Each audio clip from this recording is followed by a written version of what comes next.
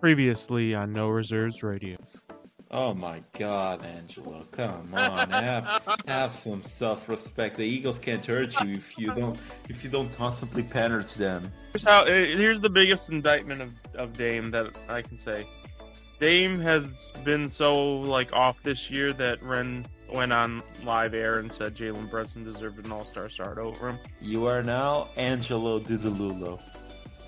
Do you think it is possible that the management of the Memphis Grizzlies are just buying into the reckless youth movement and they got rid of the one person in the locker room that probably was telling Ja to knock it off? Because he's taken advantage of me multiple times when I was younger.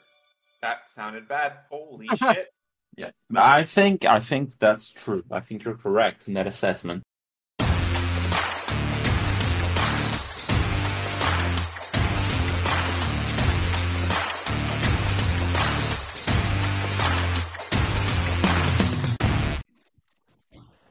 What's going on, guys? Welcome to another episode of No Reserves Radio. Here with me, as always, is Alex. Alex, what are we doing, buddy? Hey, what's up, guys? What's up, Angelo? And yeah, apparently today it's gonna be the Alex show, as you were saying, right? The Alex show, yeah. It's the Alex show. So it's a show that I basically pitched. So we are gonna go over the predictions for what was our AFC and NFC predictions in the preseason. And then we are looking at the first... Wait, you have those? Shit. I have those. Yeah. Shit. Okay. I dug those up. And then we are looking at the first ever No Reserves Radio NFL mock draft. Let's go. It's the 1.1 that I did basically during 2 hours in the afternoon because Angelo just said, yeah, we're going today. So yeah, the mock is done. I want to hear your takes. So you're just going to rain on my parade on some of these. Some you might just be okay because you haven't really looked into these guys as much, like I didn't. And I think it will be funny in the sense of I made this mock based on what I've been reading up on guys, what I've been reading up on teams, what I've been reading up on, for example, guys like Dan Burglar have their takes on these guys and what their teams should do. So I'm basing this out of what I think the team needs are. And in those positions, which players right now I feel are better based on what I've read. So the 1.1 will be this, or the 1.0 will be this. Closer to the end of the offseason. Does the 1.0 go? Is it just the first round? First round only. Okay. We won't get into the woods yet. But it's gonna be funny to compare this to the last version that will come after I basically have done every single bit of research and have looked at every single guy in this class that I deem worthy, I guess. And it will be funny to compare both. Yeah, it's deemed worthy. It is what it is.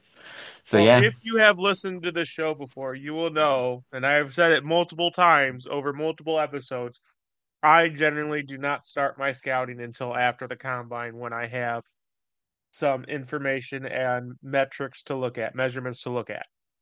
So, basically, today, because the combine will be next week, yes. I am just a normal pleb. So, I will be representing you, the audience, as generally someone who maybe doesn't know everything about the people coming out. Yes, you can basically make questions regarding the guys if you don't know any of these guys, and I'll try to give you some intake on what I've learned from them so far, and what are their main strengths and where are their weaknesses. So yeah, I think this will be a fun one.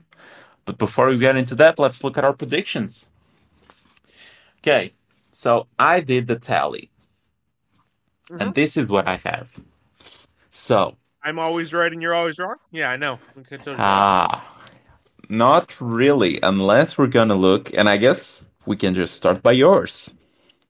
Okay, so you, in the NFC East, you were fairly accurate, I would say. You had the Eagles winning the East. They didn't.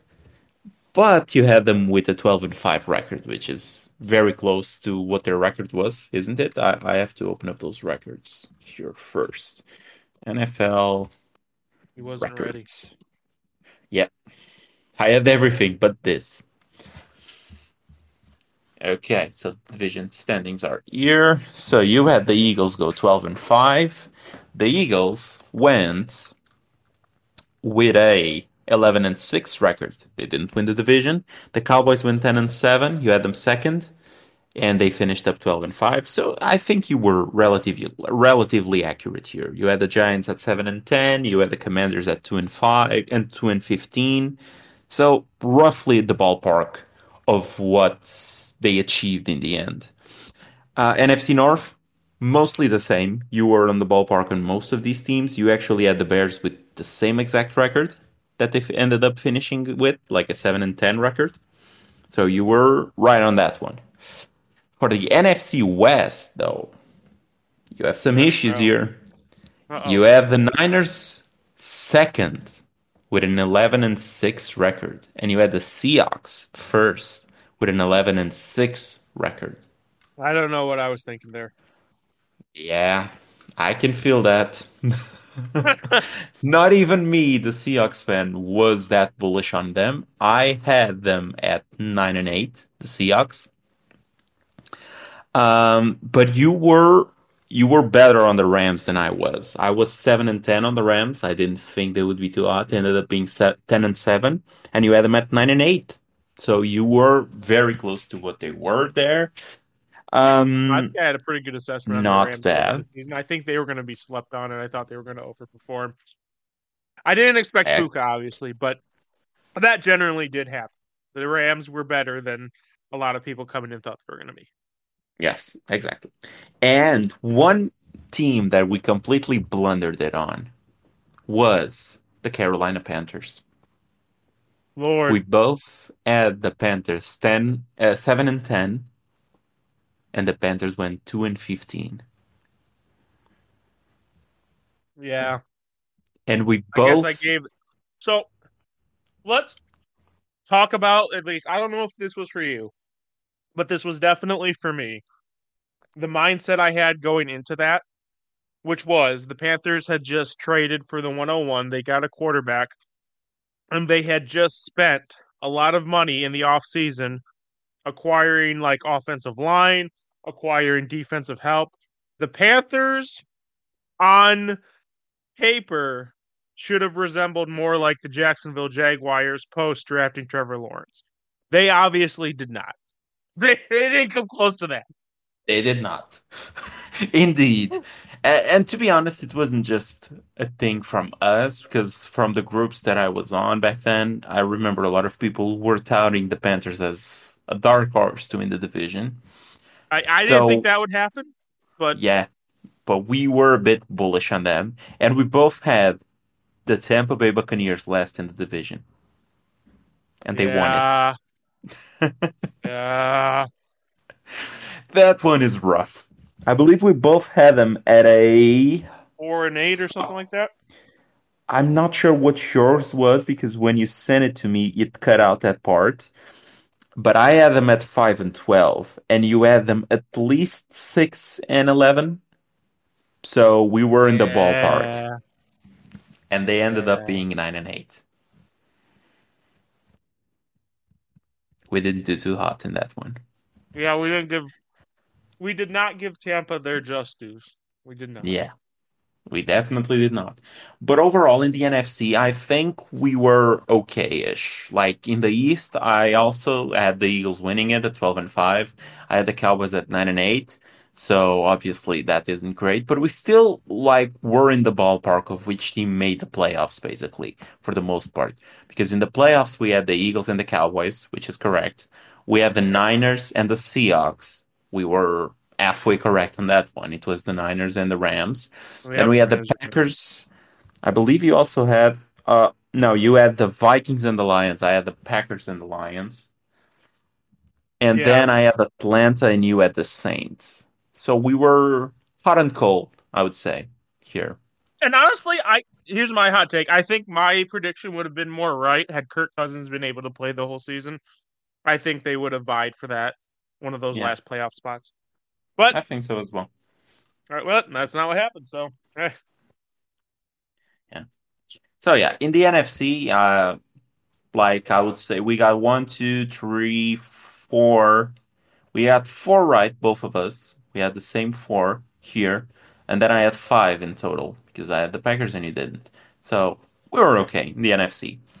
In the Yep. AFC, though, wow, oh my God, we fell victims to the Los Angeles Chargers. yeah, we did. They hurt me again. And it's surprising that even though we both had them at the same record, I had them at 10-7, you had them at 10-7, but you didn't have them making the playoffs.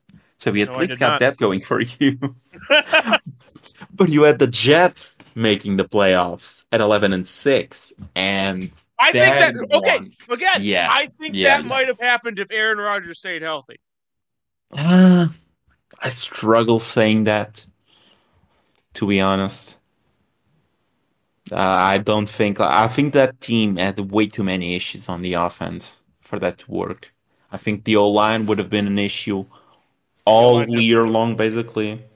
Yeah. And the receiving weapons, I mean, most of them were acquired because of Aaron Rodgers. So maybe Say they though, would look most a of them have bit rapport better. with Rodgers, not Zach Yeah. Wilson, So and they would maybe have it. had Garrett Wilson there. I don't know. I could Mm, see. We'll see though. Well, maybe we'll see mm, next year. Who knows? yeah, if he comes back to any semblance of being good. But yeah, they finished at 7-10. So probably 2, 3 wins more isn't like super, super, super hard to achieve. The big mistake for me, and I would say I have 3 in the AFC, which were like pretty egregious. One of them I really don't blame myself because it's the Texans. And you had them at 4-13, I had them at 5-12, and they ended up Yeah. making the playoffs and winning the division. But the big one in which you were right and I was completely off is the Patriots.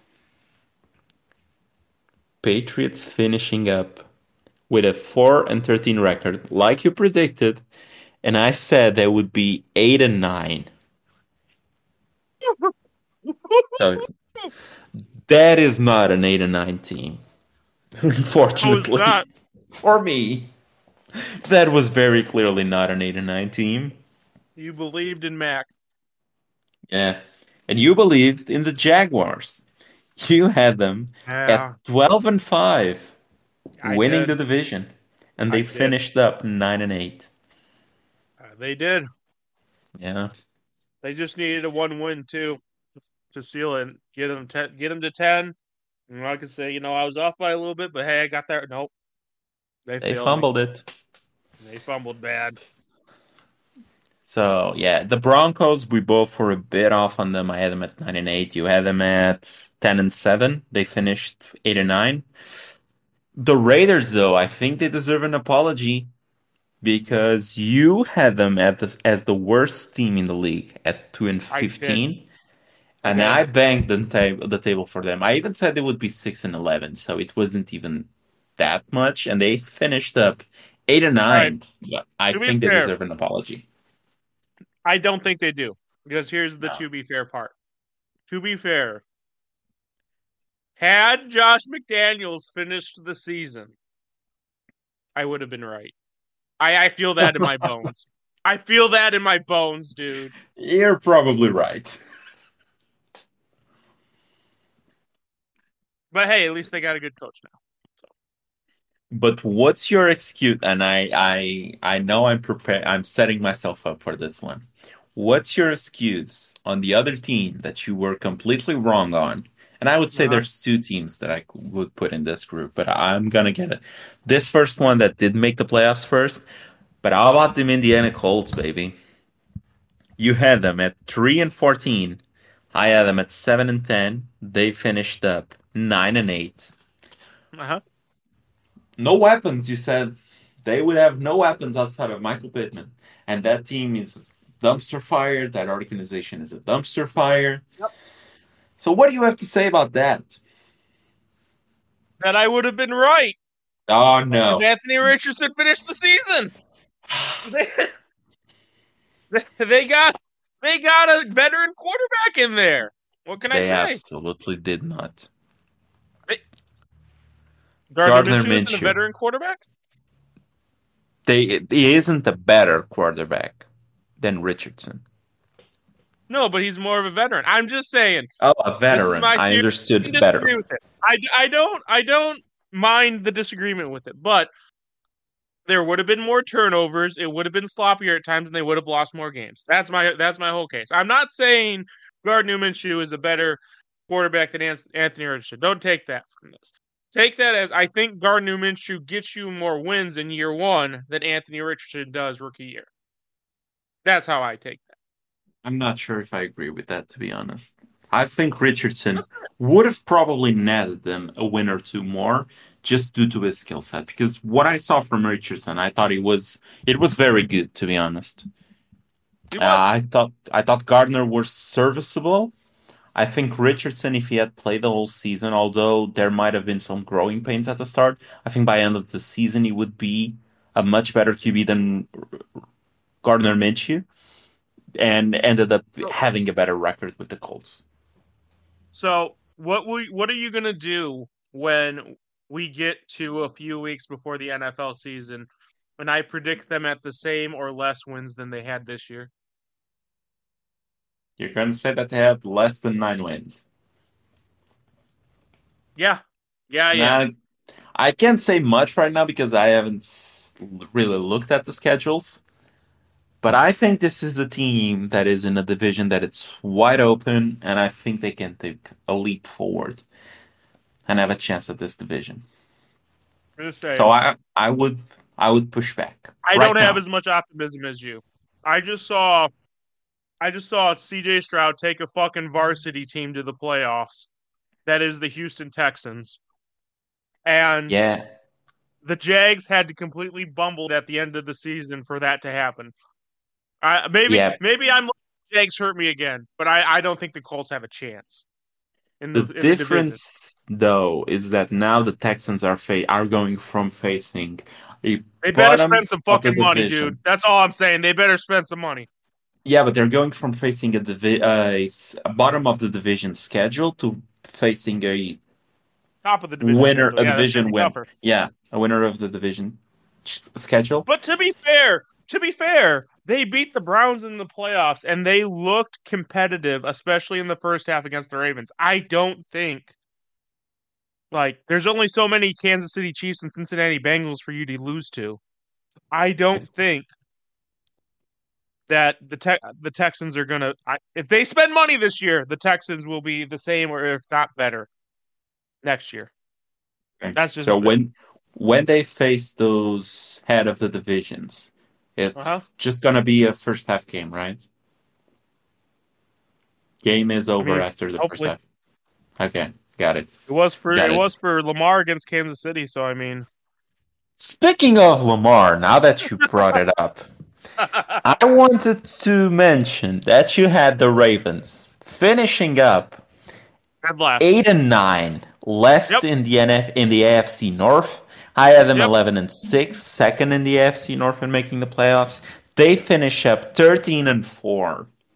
Yep. What do you have to say about that one? And I want to remind you that when we had that discussion, because I listened back to the episode before realizing that I had screenshots of that, and I just wanted to remind you that when we were talking about the AFC North, I said that Lamar was due for a bounce back year, to have a great year, and I said that he would be a top 3 or top 5 QB in the AFC, and you said no because Mahomes, Burrow, Allen, Herbert, and Aaron Rodgers are all better QBs than now the 2-time MVP that should have been 2-time unanimous MVP because he missed out on that.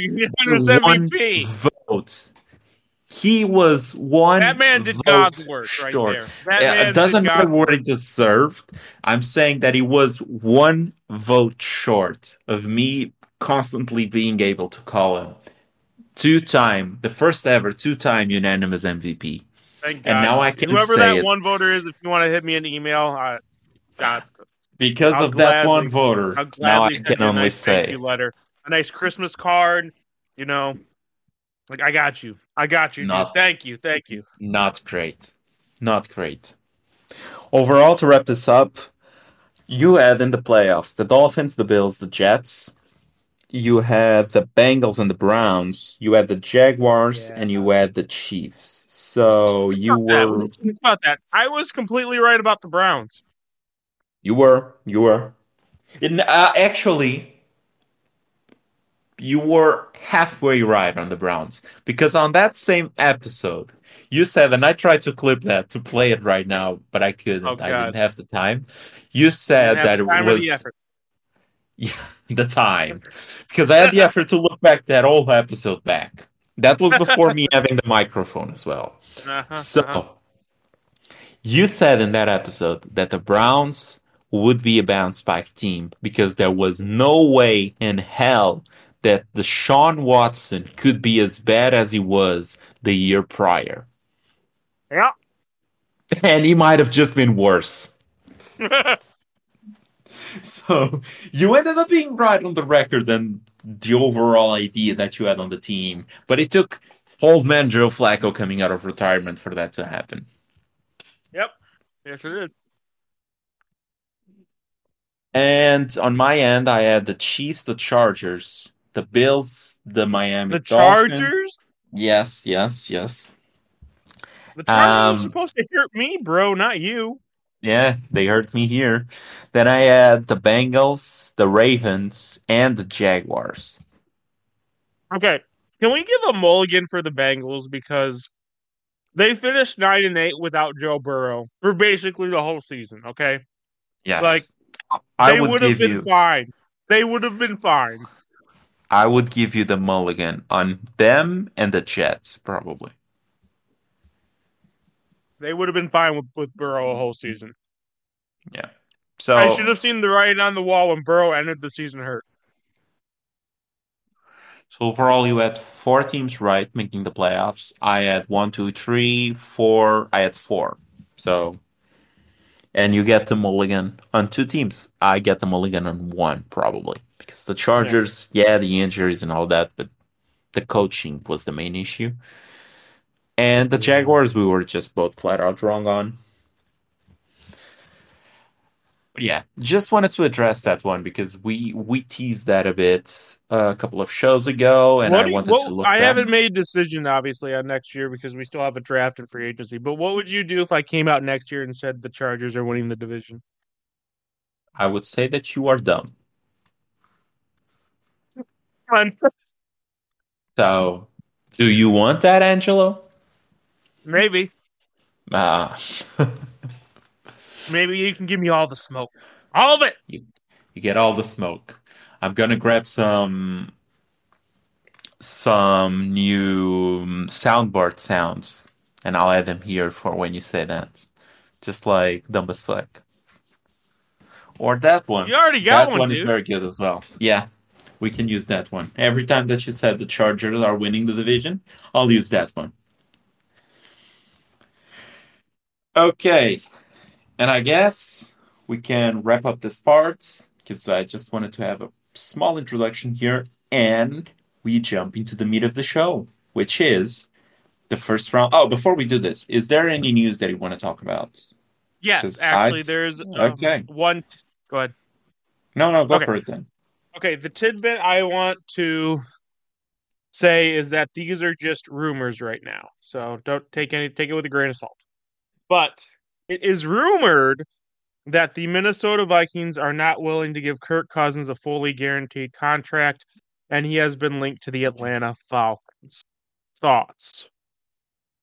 At the very least, he's likely to hit free agency if they're not willing to give him a fully guaranteed contract. I saw that piece of news as well. Yeah, Kirk Cousins is a tricky one because I'm not sure if you know this, but he never played a single season without a fully guaranteed deal. Mm-hmm. So that's pretty wild to me. and now he's facing that for the first time and coming out of an injury. I think it will be difficult for him to get a fully guaranteed deal unless it is for lower money. But the Vikings just seem very, not gonna say cheap, but they are being careful with their money because Cheap. reportedly they are also not super happy in giving a huge amount of guarantees to Justin Jefferson past the first season. I heard that What? being reported. Yeah, What? saw that being reported. I'm gonna say that if it was not yesterday, it was Sunday. But Bro, yeah, I swear to God, if the Vikings fumble the bag on Justin Jefferson and they lose him to free agents, oh my God. yeah, yeah, that would be a It's massive not blunder. hard, bro. Here's a blank check. Fill it out. Thank you for being on the team. Yeah, but apparently he wants input on the QB, which he probably should have. And Absolutely. he wants a massive deal, and he wants Which he that massive deserves. deal to be loaded with guarantees. And the Vikings are not super eager to give those guarantees outside of the year one. Bro, I So swear to God. that seems to I be a swear very tricky situation.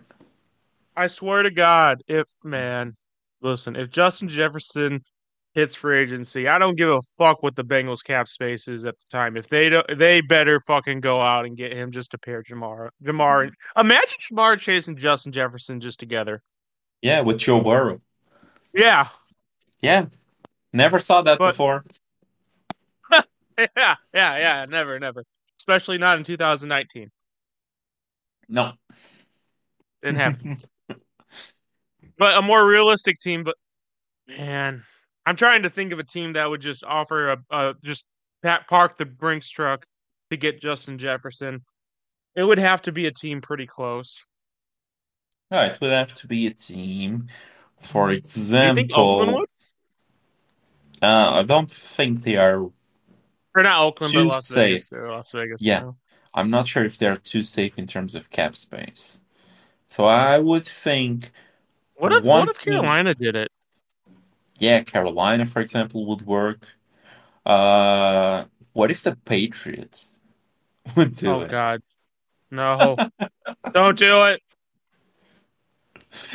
No, I think it would have to be a team that has their books mostly in order. That you know what? The Texans.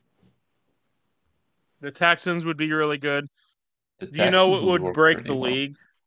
What? Kansas City. That would Ah, break the yeah. league. I That don't would think they absolutely. have the. I don't think they have the facilities for that. I don't think they do either, but that would absolutely break the league. One sneaky team that has recently, like, got their books in order, somewhat of a way that they could make a push after making a push for plenty of free agents, and has now cleared some of that. It's the Rams. Rams? Oh no. The Rams would be interesting.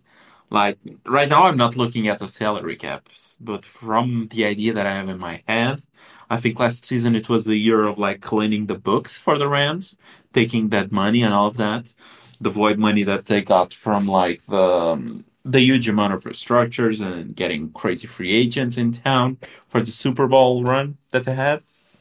I think now it's the year that things start to open up a bit more. So those would be fun. I'm not sure if it's even realistic, but those would be fun. But yeah, regarding Cousins to Atlanta, I'm not so sure because I'm not sure if Atlanta can afford it, the fully guaranteed deal. And I think he I likes got some. being in Minnesota from where I read. And I think Yeah. Justin Jefferson is likely interested of having him as a QB instead of like Kirk Cousins. another veteran coming. Yeah, Kirk Cousins instead of like another veteran coming in that isn't as good Yeah. or a rookie. I'm sure that Justin Jefferson would rather have the guy that he has You the want me to experience absolutely and break the your rapport heart? with. Yeah, I'm gonna absolutely break your heart with this one. break it. He goes to Arthur Smith and the Steelers. No, that's reserved for Ryan Tannehill, isn't it? Oh, That's what I've heard at least. I was talking about Justin Jefferson. Oh, So he can Justin let you Jefferson. So he can let you down again. Oh, you can only imagine like Justin Jefferson, Ryan Tannehill, all in the I would I would Steelers. I would like go into like a corner and cry for multiple days. I'm not gonna lie. Bring, you know what they should bring in if that's the case? Have him be like, I don't know, the assistant to the OC, Matt Canada. Rile up the gang. Just bring out all of the Oh, naysayers and all no. of the shitty coaches. Just You know, round them up I'm there. actually thinking about it, and why would the Steelers not be a good position for Kirk Cousins? Hmm. Um, They have the weapons. The I mean, offensive line has been improving steadily. They have the defense for sure. I think the only issue there is that in a scheme with Arthur Smith, I think it would be more interesting to have a QB with some rushing upside. It doesn't need to have to be like a full running QB, but someone that can use their legs and move around a bit. For example, that's why I mentioned the Tannehill, in which he has the report back in Tennessee. So that's just the one thing that I think doesn't match super well because the run schemes and all of that, it's a bit dependent on the QB having some say and having to and being able to take some of those 5, 6, 7, 8, 9, 10, for example, yard rushes that Right, Tannehill right, takes right. so well. Right, and absolutely, absolutely. But the problem is, when are you going to pass it? When are you gonna be? When Arthur Smith says you pass it? Right, right, right. But he doesn't have John Smith anymore. Oh, they can get him in. Oh yeah, okay, okay. Yeah. They can just get him. So It's okay. It's okay. I'm sure he's gonna get cut. Oh And God. he can go back to his master, his overlord. The Steelers would be an early favorite, I'm not gonna lie. If he Oh man. Okay. So, any other piece of news you want to talk about? No. No? Nothing else that caught your eye? Is there something that caught your eye? No, no, I was looking at some of the tweets that I had saved, but nothing really into the news here. So Yeah. I think we can just jump it. Now, of course, it's a slow day of news right now. Slow few days of news right now. So we can just jump straight into the first ever NFL no reserves radio mock draft. Oh, okay. So, just a few ground rules here. So, no trades, first round only, and I basically controlled every single team. And what I did here was look at the team needs, look at the players, look at how usually the team drafts, look at the new coaches that they have in place and what schemes they usually try to run, and look at basically everything that I've been reading up on players. I usually like in this early stage, I read up on Dan Burglar a lot. So that's my go-to right now. He's a writer for The Athletic. And yeah, this is the first round, and I want to have your intake here. So, Of course. 101, the Chicago Bears. No Yep. surprise to anyone else, but they get Caleb Williams. So here's a question. I understand Caleb Williams is the consensus 101, and I'm sure when we get to talking about him and evaluating him, we're gonna talk about performances against the big name schools. But ignoring all of that, what is your chances that they go with like a Drake May, a Jaden Daniels, a JJ McCarthy? Like, is it Caleb Williams or bust, or is there an argument to be made for another quarterback? At 101, I think it's Caleb Williams or bust. If they move out, uh, some people have been making arguments for Drake May, but right now I'm not so sure if that's not just prospect fatigue.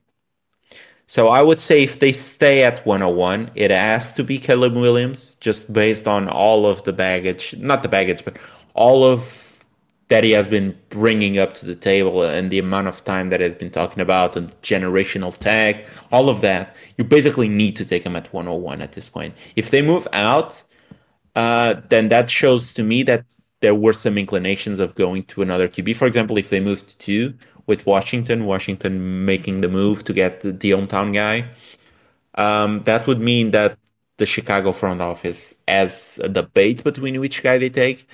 And if you told me, like, I don't know, in a blank space, I think there's a debate.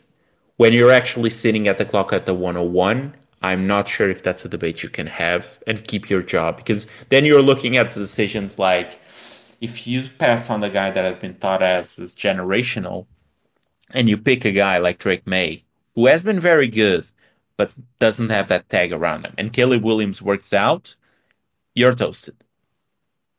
Yeah, for sure.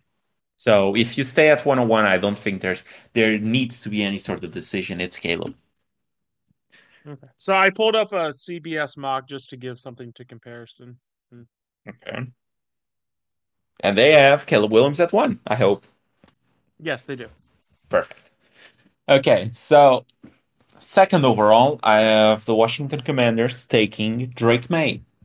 And to me, the decision between May or Daniels isn't particularly close, to be honest. I think May is the pick from everything that I've been reading up. Although Jaden Daniels has a few positives here, I think May is a full package and is someone that can be compared to. I think the best comp so far that I've been seeing is just Justin Herbert, to be honest. He's built a bit like Justin Herbert. He's like 6'4", 230. Of course, he hasn't been the combine yet, but this is the numbers that we have access to. But I mean, he just has a cannon of an arm. His spacing is great from all I've read. His arm is great, to be honest, in terms of like ball placement. He reads through the field pretty well as well. So I think he has all the physical gifts to succeed in the NFL, and I think he is no doubt the 102 in this class and the second best QB in this class. But what does your mock there say? Jaden Daniels. Oh. So yeah, there has been some Jaden Daniels hype, and I want to read you a stat here regarding Jaden Daniels that is interesting because I think he's gonna be one of those guys because Jaden Daniels is a very physically gifted athlete. So here's an interesting perspective that CBS gave, and I want to get your thoughts on this because the reason specifically they went with Jaden Daniels is because they said that the Commanders recently hired Kingsbury as their offensive coordinator. Is that correct? Yes. Or is he there? Okay. And Kingsbury's system works better with a dual threat quarterback so that they can spread it out and he can run. So what do you think about that as far as a scheme fit? That maybe they go Daniels for the scheme fit, not that he isn't less talented than Drake May. I think as a scheme fit, Jaden is probably a bit better. Although Drake May can run, like he isn't just a statue. I think his combine numbers will be decent. Of course, not to the level of a Jaden Daniels, who is like just a crazy athlete. I just think that the difference that I have in both QBs at this moment in time, I think they're in completely different tiers. So I wouldn't use the card of scheme fit in this situation. I'm using it more when the talent is closer. So right now, I would say that even with the scheme fit, even with the scheme, the Kingsbury scheme, and the type of athlete that Jaden Daniels is compared to Drake May, I would still say that Drake May is right now my second best player in this draft and the second best QB in this class. Is the Jaden Daniels Drake May comp Justin Fields, Zach Wilson 2.0? I think Drake May is a better QB. Than And Zach I think Wilson? than Zach Wilson, and I think Jaden Daniels is a better QB than Justin Fields. Okay. And I want to read you the stats Power 5 QBs who posted big time throw rate over 8% and turnover worthy play rate under 2% in a single season on at least 300 dropbacks since 2014, so in the past 10 years. Yep. There's only one guy, Jaden Daniels. Interesting. Yeah. And you think there's a gap? You think there's a whole tier break between him and Drake May? Yes. I think Drake May would have been the 101 last season. Interesting. I'm really high on Drake May so far. Now, I haven't even looked at a whole lot of tape, but from everything I've been reading up, if the eye test passes for me, I'm gonna be a big Drake May guy. And you're probably gonna be a big Jaden Daniels guy, especially for fantasy. We shall see when the combine results come out. Yes. He also is an LSU quarterback, and I seem to have a soft spot for LSU players. So this, Yeah. this probably will be a thing. Yeah. So, third overall, it's the Patriots, and this one has a lot of decisions here. So, Yes. I think the easiest one is to say Jaden Daniels because they need a QB, and Jaden Daniels would fit that. But the Patriots pick, I'm not sure if it's Jaden Daniels. Jaden Now, Daniels is not a Patriots quarterback. It is not a Patriots quarterback or a Patriots pick. Now, this is not the same Patriots that we had for the last 20 years. Now, most of the guys in that coaching staff are still there from when they were with Bill. Yes, and I actually have a spicy take on this one. But I'm not sure if they're gonna keep drafting the Patriots way or if they're gonna change it up. But in this mock draft, I have them going the Patriot way. So I took Joe Alt, the tackle from Notre Dame. That's a great prediction. So my hot take was actually they were going to trade down and get one of these offensive linemen, or they were going to take one of these offensive linemen, top 3. Okay. So we were in sync here. Yeah, we're in line with that. Yep. Yeah, it's the best tackle in this whole class so far. And they need tackle because the offensive line was pretty garbage. So Joe Alt actually isn't CBS's top-rated offensive lineman. Yeah, there's some people who have it as Fashanu. I believe that's how you say his name. The Penn State tackle, yes. Yeah, from everything I've been reading up, I think he's better. Joe Alt, I think he's more complete, and I think he's great. He's just a great athlete, and he has great natural ability from everything I've been reading up. And I think he's more complete of an offensive lineman and a better tackle overall. Now, it can change, of course, and that's why I think it will be funny comparing this to the last version. But right now, I think it's Joe Alt, and I would agree with you. If I had trades enabled, I think they would trade out of this pick, and I've been listening to some rumbles that they might. Here's a question. If CBS is right and the Commanders go Jaden Daniels, do you think, because Drake May is a Patriots-looking quarterback. QB. Yeah. Do you think they go Drake May if he falls here? I think so, yeah. I do too. Yeah. Okay. Pick 4. This is probably like the top 5 outside of Joe Alt seem to be like very whatever right now. Mm-hmm. So it's just I'm missing the word right now. It's stuck basically. It's what most people have been saying, apart from Joe Alt. At 4, it's Marvin Harrison Jr. Yep, they have that here. Doesn't really change here for me. No-brainer in their description. Yeah, it's the top 3 player in this class to me. So the only guy that I would have above him outside of Caleb is Drake May. So I think that Marvin Harrison Jr. is no doubt the pick here. So what CBS is doing, they actually do a positional and a prospect rank. So positional is obviously based on your position, and prospect is just overall. They actually have Marvin Harrison Jr. as the best prospect Player. overall in this class. Yeah. Yeah. Then Burglar has him as the second best player, only Caleb, I'm behind assuming. Caleb. Caleb, yeah. Yeah. So it's in sync. Like he's a top player in this class, and it's a no brainer. Like they need wide receiver. He's the best wide receiver, What would possibly. your take be? What would your outlook be on Marvin Harrison if he is selected to Arizona? Oh, I think for fantasy, it's all wheels up. I think Okay, he would just be making great sure. there. I Yeah. agree with that. I'm just making sure. I think it's probably the best landing spot Mhm. out of any of the top 5, I would say. So, nothing much to say here. They need wide receiver. He's the best wide receiver, and he falls straight into their lap.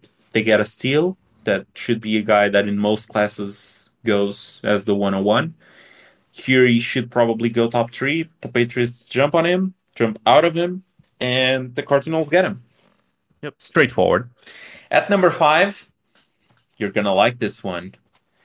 Brock Bowers to the Chargers. You're not gonna like I looked where CBS had Brock Bowers going. You're not gonna like it. Is it outside of the top 10? It's outside of the top 15. Oh, that's a big blunder. I think Bowers is for sure going inside of the top 10, likely going inside of the top 7.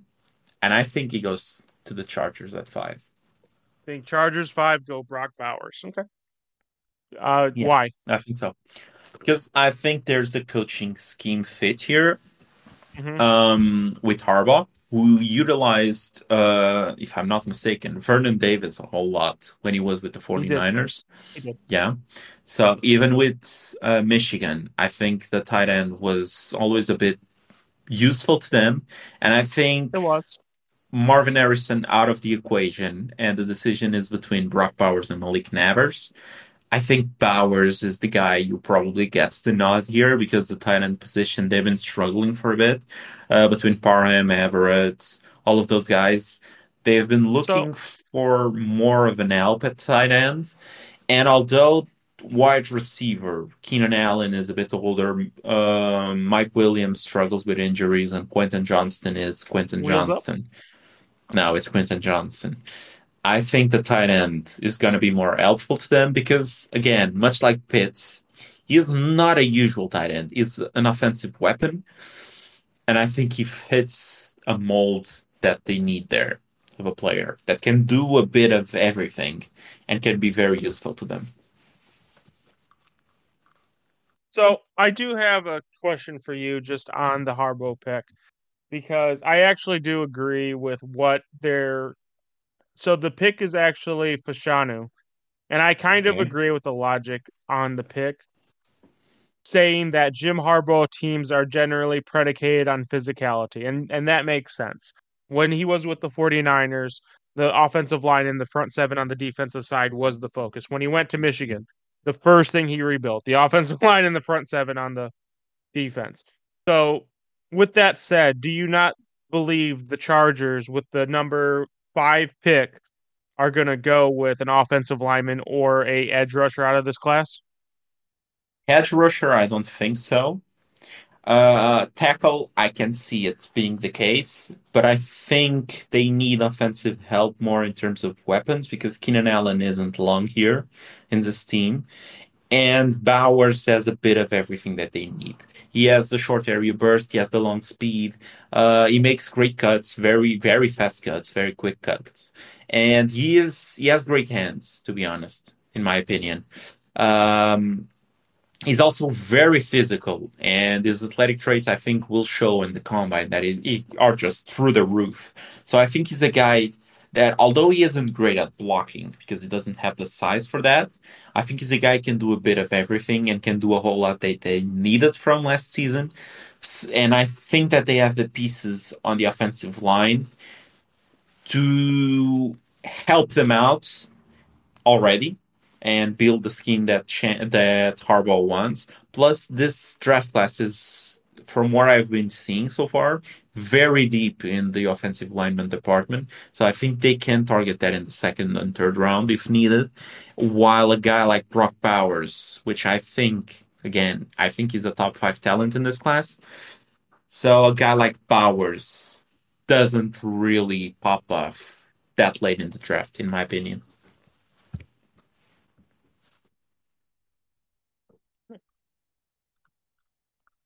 On to the So next one. it's like not getting cute, just taking the guys who are the best here. And I think Bowers is a top 5, and Fashanu for me is closer to 10. So the difference isn't huge, but I think you take the best player available. And at 6, speaking of best player available, I have the other guy who closes out my top 5. I believe that's 5. No, the guy who is at 6 because I have Caleb Williams 1, Drake May 2, Marvin Harrison 3, Joe Alt 4, Brock Bowers 5, and the sixth guy goes to the Giants, Malik Nabers. And I think Malik Nabers, if Marvin Harrison Jr.'s name wasn't as big, and I know you got into this a bit in other episodes, but I think if his name wasn't as big and his hype wasn't as big, in terms of talent, I don't think there's a glaring difference between Marvin Harrison Jr. and Malik Nabers. Yeah, I generally agree with that. Yeah. Yeah, you've been mentioning a lot of it. And wide receiver is the first position that I've been looking into in terms of like watching film. And I didn't watch a whole bunch. But Malik Nabers seems like a special guy, to be honest. He's explosive as heck. And I think, if I'm not mistaken, he has an FBS best 34 catches of 20 plus yards in 2023. So, I mean, just his speed is through the roof. He wins on slot fades, he wins on one-on-ones. Like, even in jet sweeps, like more of a tricky plays, he's great on that as well. Mm-hmm. I think Oh. he's great, to be honest. And I think the Giants really need wide receiver help. And they get a big one here in Malik Nabers. So, does the landing spot of the Giants concern you at all for Nabers? Because I'm not going to lie. I'm looking at this and I'm like, yes, this makes a lot of sense. The Giants haven't had a good wide receiver in what feels like eternity. And there's just something that is like making something sink in my stomach about this pick now. Not that it's the wrong pick, not that Malik Nabers isn't talented, but there's just something fishy that feels wrong about the Giants taking Malik Nabers. Do you get that feeling or no? I'm just being crazy. I understand that, but I think this QB class is, I'm not going to say deep enough because I don't really love the talent, but I think they are to the point in which they will be able to get a QB that looks serviceable to them and can be developed to look pretty good in the second or third round. So I know the issue is probably the O-line is trash, the QB isn't great, but I think Malik Nabers is a guy that can really get through that, much like Jamar Chase did for Okay. the Cincinnati Bengals, in terms My of being able to get open super quickly and easing off that pressure from the QB. so my memory's a little bit foggy. Did the Giants completely revamp their staff or wait, no, they kept the head coach and they basically fired everyone else. Is that correct? Yes, I believe that's correct. I'm not sure if they got rid of the OC. So, Not sure if Mike Kafka okay. Then I can see it. left. I was about to say because if they got the head coach, I was about to predict the Giants selecting JJ McCarthy here. No, JJ That McCarthy, is I have him. JJ, that so from what that's I've actually seen something I so wanted to far, talk to you about because Cameron actually sent me a tweet and I forgot who it was from, but someone inside of MFLGM, and this could be bullshit, dude. This could be complete bullshit. But apparently there are a lot of people in NFL circles high up that have JJ McCarthy as the second best quarterback in this draft behind Caleb Williams. What's your take on that? his agent should get a raise. His agent should get her. That's mind-boggling to me. And I understand that that Michigan offense didn't really lean on him a whole lot, but that doesn't necessarily mean that he wouldn't be able to lead them because when they needed him in those situations, he came through and he finishes as a 27-1 as it started with Michigan. So when they needed plays from him, he executed. So I think, especially on third and fourth down, so I think there's some merit to that. I just don't think he is that great, to be honest. I don't think he's a polished product at all. I'm not sure if I'm gonna like his measurements. Right now, I've been seeing 6'3", 196, which isn't great for a guy like that. I think his athletic talent is okay, and I think his arm is okay.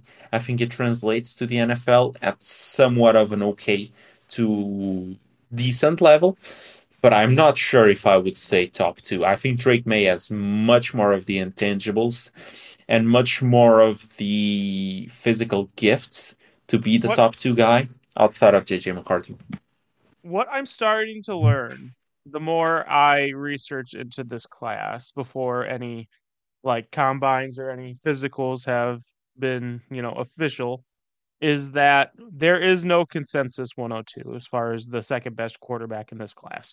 There are going to be people on the Jaden Daniels camp. There are going to be people on the Drake May camp, and there are going to be people on the JJ McCarthy camp. So, in that, I guess, I scenario th- case, this is going to be an interesting, evaluation season.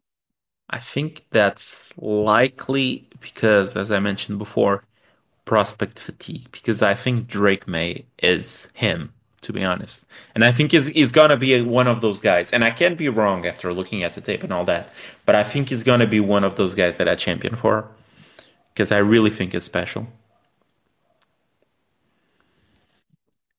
JJ on the other end, I have him lower, and I think when I made this pick, I thought to myself, this is a franchise that is desperate for QB and is reaching because I think JJ McCarthy is a guy that probably should go later in the first round, like very close to the 30s. Late 20s, I believe that's probably the best spot for him. Say late 20s for JJ. Late 20s, I believe that should be the spot. But as he I is a don't think there's QB, any chance in hell he goes late 20s. no, I don't think as well. But I'm saying that, if we were just basing off of his talents and there was Gotcha. no, Gotcha. major need, because after JJ McCarthy, I think the class takes a big hit. I'm not saying that there aren't guys in there that have some intrigue, but none of those guys should go inside of the first round. So I think just the desperation of not having another guy after JJ is gonna push teams to take him in the top 15 as I have him taking. But I don't think he's worthy of that.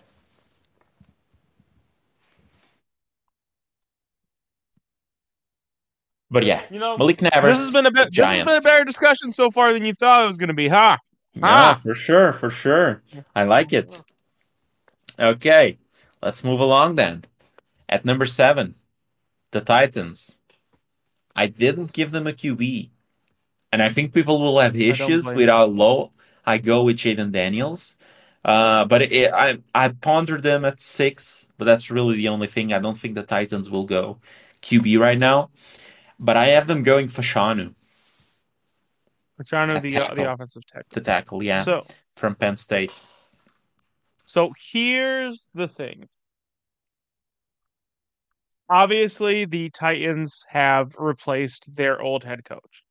It is not it is not Vrabel anymore. It is Brian Callahan. Brian Callahan. So, and he comes from Cincinnati. My question is, are the Titans locked in to seeing Will Levis out, or do they make a big statement and go with one of the quarterbacks that are on the board, whether that be JJ McCarthy or Jaden McDaniels, whichever one is there? I don't think so because I think this is a transition year for them. I think they will give Will Levis another shot at this job.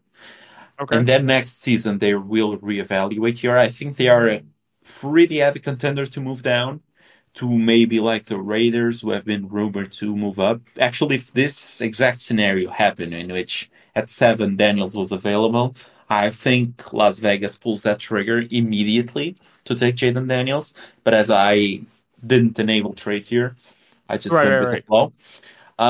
But I think this is a year in which the Titans will want to push it a bit further. They want to get some contracts off their team, off their books. They want to get some pieces because I think that they understand that this team isn't really ready to bring in a rookie. The O-line isn't great. The weapons aren't really there. The defense has some holes. Like they are serviceable to decent, but not really that good. So I think this is the year in which they build around, they give Levis another season, and if it goes tits up, then next season they address the QB position because they are not at a position to take one of those blue chip guys unless you consider Jaden Daniels one, and I don't really think So, that they would be in that boat for Jaden Daniels right now. so let's say the scenario they can't trade down. Yeah. Do you think they reach a little bit for Rome Unduns? I can't say his name, I'm sorry. Odunze. No, no, I don't think so. I think tackle is more important for them, and I think Okay. overall Shano is a better player than Odunze. Oh, I agree with Well, that. I agree with that. so I think yeah, Fasciano is the pick here for me. I think Fasciano is a great pass blocker. He is not a great run blocker, but I believe he finished his career with zero sacks allowed over 29 games. So it's pretty good. He should come in at around 6'6", 320-ish. So the measurement should be okay. I think he will test fine. I think he has Pro Bowl upside as a left tackle. Um, but Fashanu for me is not better than Joe Alt. But again, I don't think the difference is as big as it shows here. They are probably very close to one another, and he's a great pick for the Titans. And at number 8, the Falcons finally take the last QB that I think will be good from this draft, and they take Jaden Daniels. Will be really Wait, good what? this draft. The Falcons take Jaden Daniels. Oh my. Hmm. Okay. Yeah, I mean, I think he is not on the Drake May and Caleb Williams level, but I think he's head and shoulders above JJ McCarty. So he is a no doubt top 10 pick for me here. I think he should go higher, and he probably ends up going higher, but it's likely due to trades. And at this stage, like the hype hasn't really gotten to most NFL circles. Now there's mock drafts who have him, as you said, going the top 2. I don't think that will happen, but I think by the time draft comes around, I think he goes top 5 without much of an issue. But yeah, I just have him going to the Falcons. That's the way he fell. I think he is gonna be very close to a Lamar Jackson.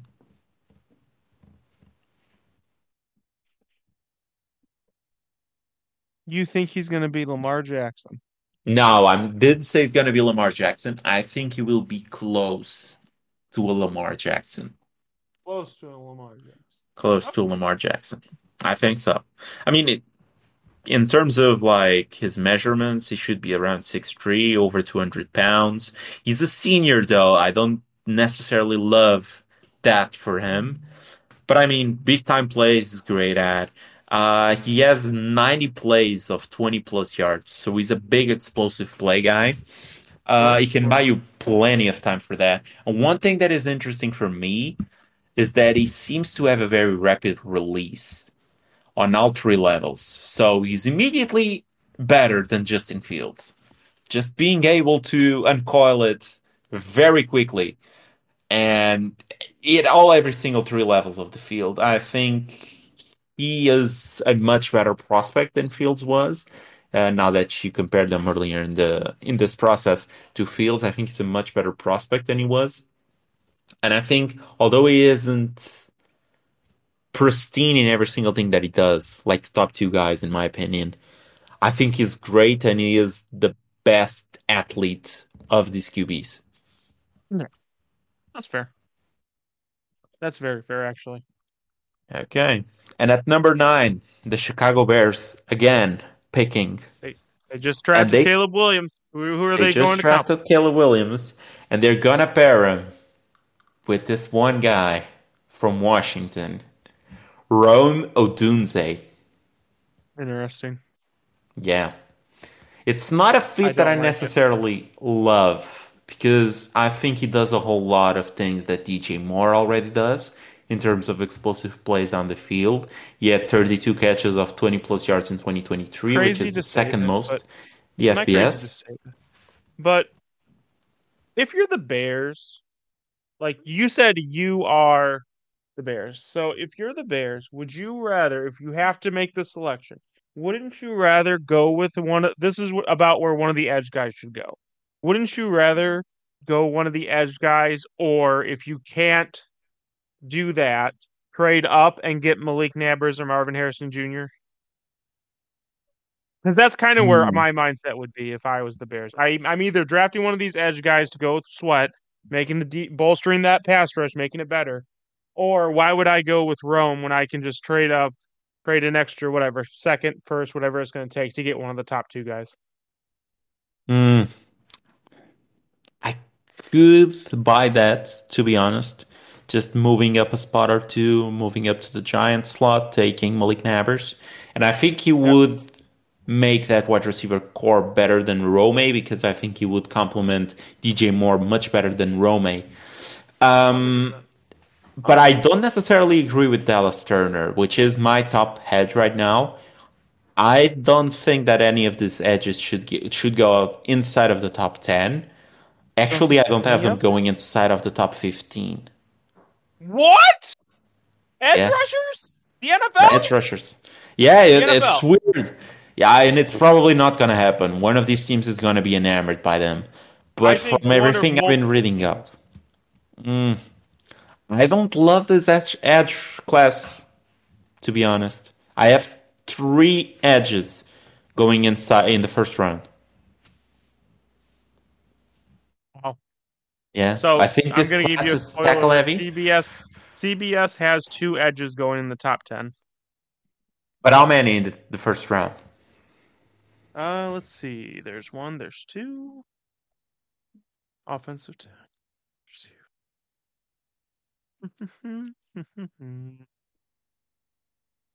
3.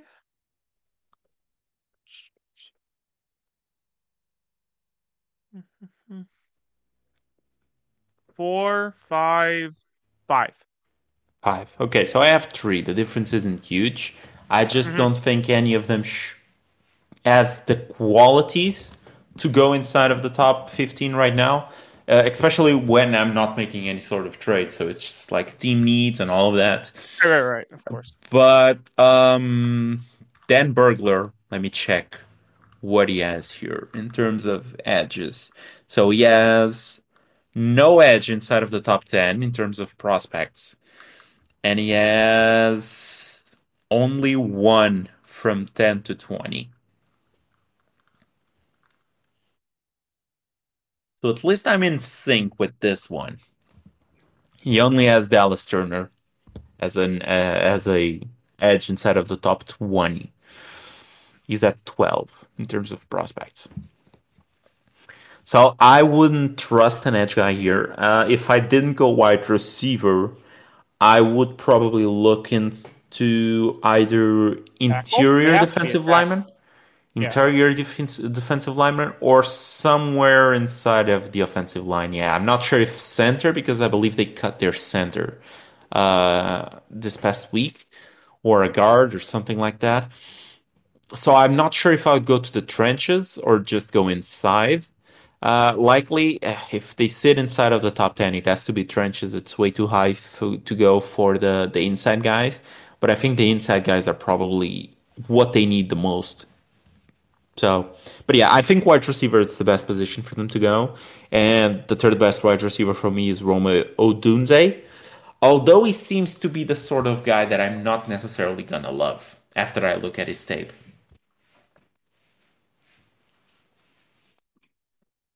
You don't think you're gonna love Rome, Odunze? Yeah, I don't necessarily think I will. Why? But it's to be seen because there's things in here that I've been reading up that he isn't great after contact out of the scrimmage line. Uh, that he what more did I read on him? Oh, that his ability to play through contact isn't great at the top of the route. So he is a fluid route runner, which I seem to enjoy. But I don't know. I think there's points in his game that are gonna push me back. But I need to watch the tape more to come to that conclusion for sure. It's just a hunch that I have right now. A hunch. Yes.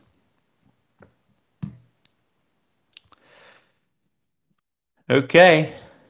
After this one, at 10, I have, let me see if I don't blunder his first name, Taliese Fuaga, the tackle from Oregon State. And I This think is the at 10? decision. Yeah, at 10. Okay. And I think the Oh my God, decision 6'6", 334 pounds. That's a big dude. is a big dude. And the decision here was between Olu and Latham, if I'm reminding myself correctly here. But Fuaga seems to be more of a run block type of guy, while Latham seems to be a bit more of a passing block.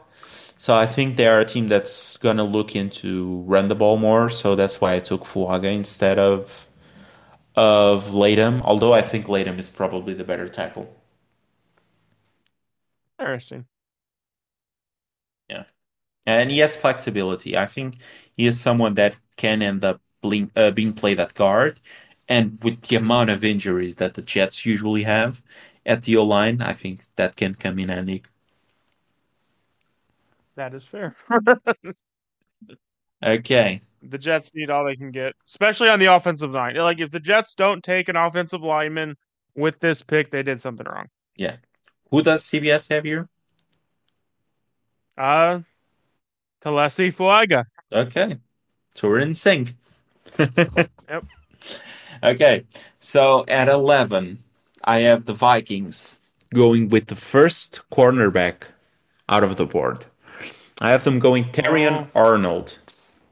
Is this who I'm selecting in the second round of the 32 league? He might be. I think he's gonna be a very good prospect, to be honest. I think he's very fluid when it comes to speed, and I think he has great body control out of the line of scrimmage. So I think he's a guy. He reminds me a lot of Jalen Johnson from what I've been reading up from the Bears, who is a very good cornerback. Um, I believe he had 17 pass defended and 5 interceptions in 2023. The 17 pass defended was an SEC best. So I think he's a great player here from Alabama, and I think it's something that the Vikings need. Now, this might mean that I believe when I was making this draft that they retain Kirk Cousins. If they don't retain Kirk Cousins, they might go a different way.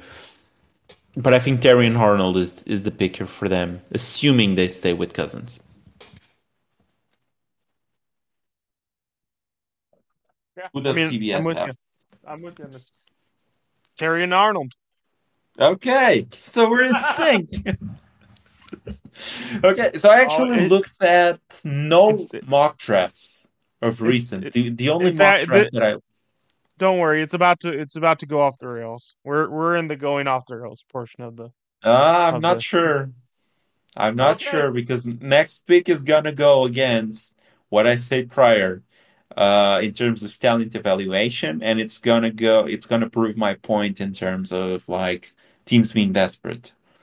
But the Denver Broncos, after taking a major cap hit by releasing Russell Wilson, they are going at 12 with JJ McCarthy. Whoa! Yeah.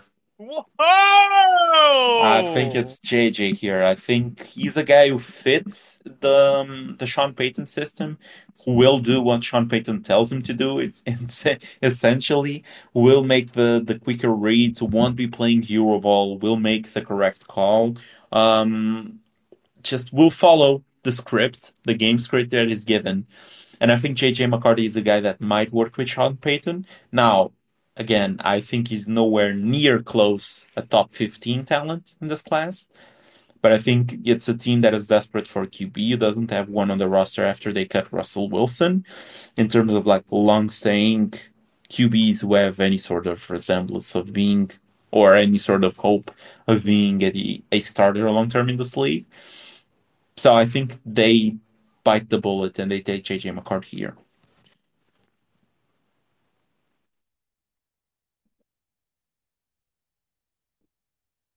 I actually don't mind the selection.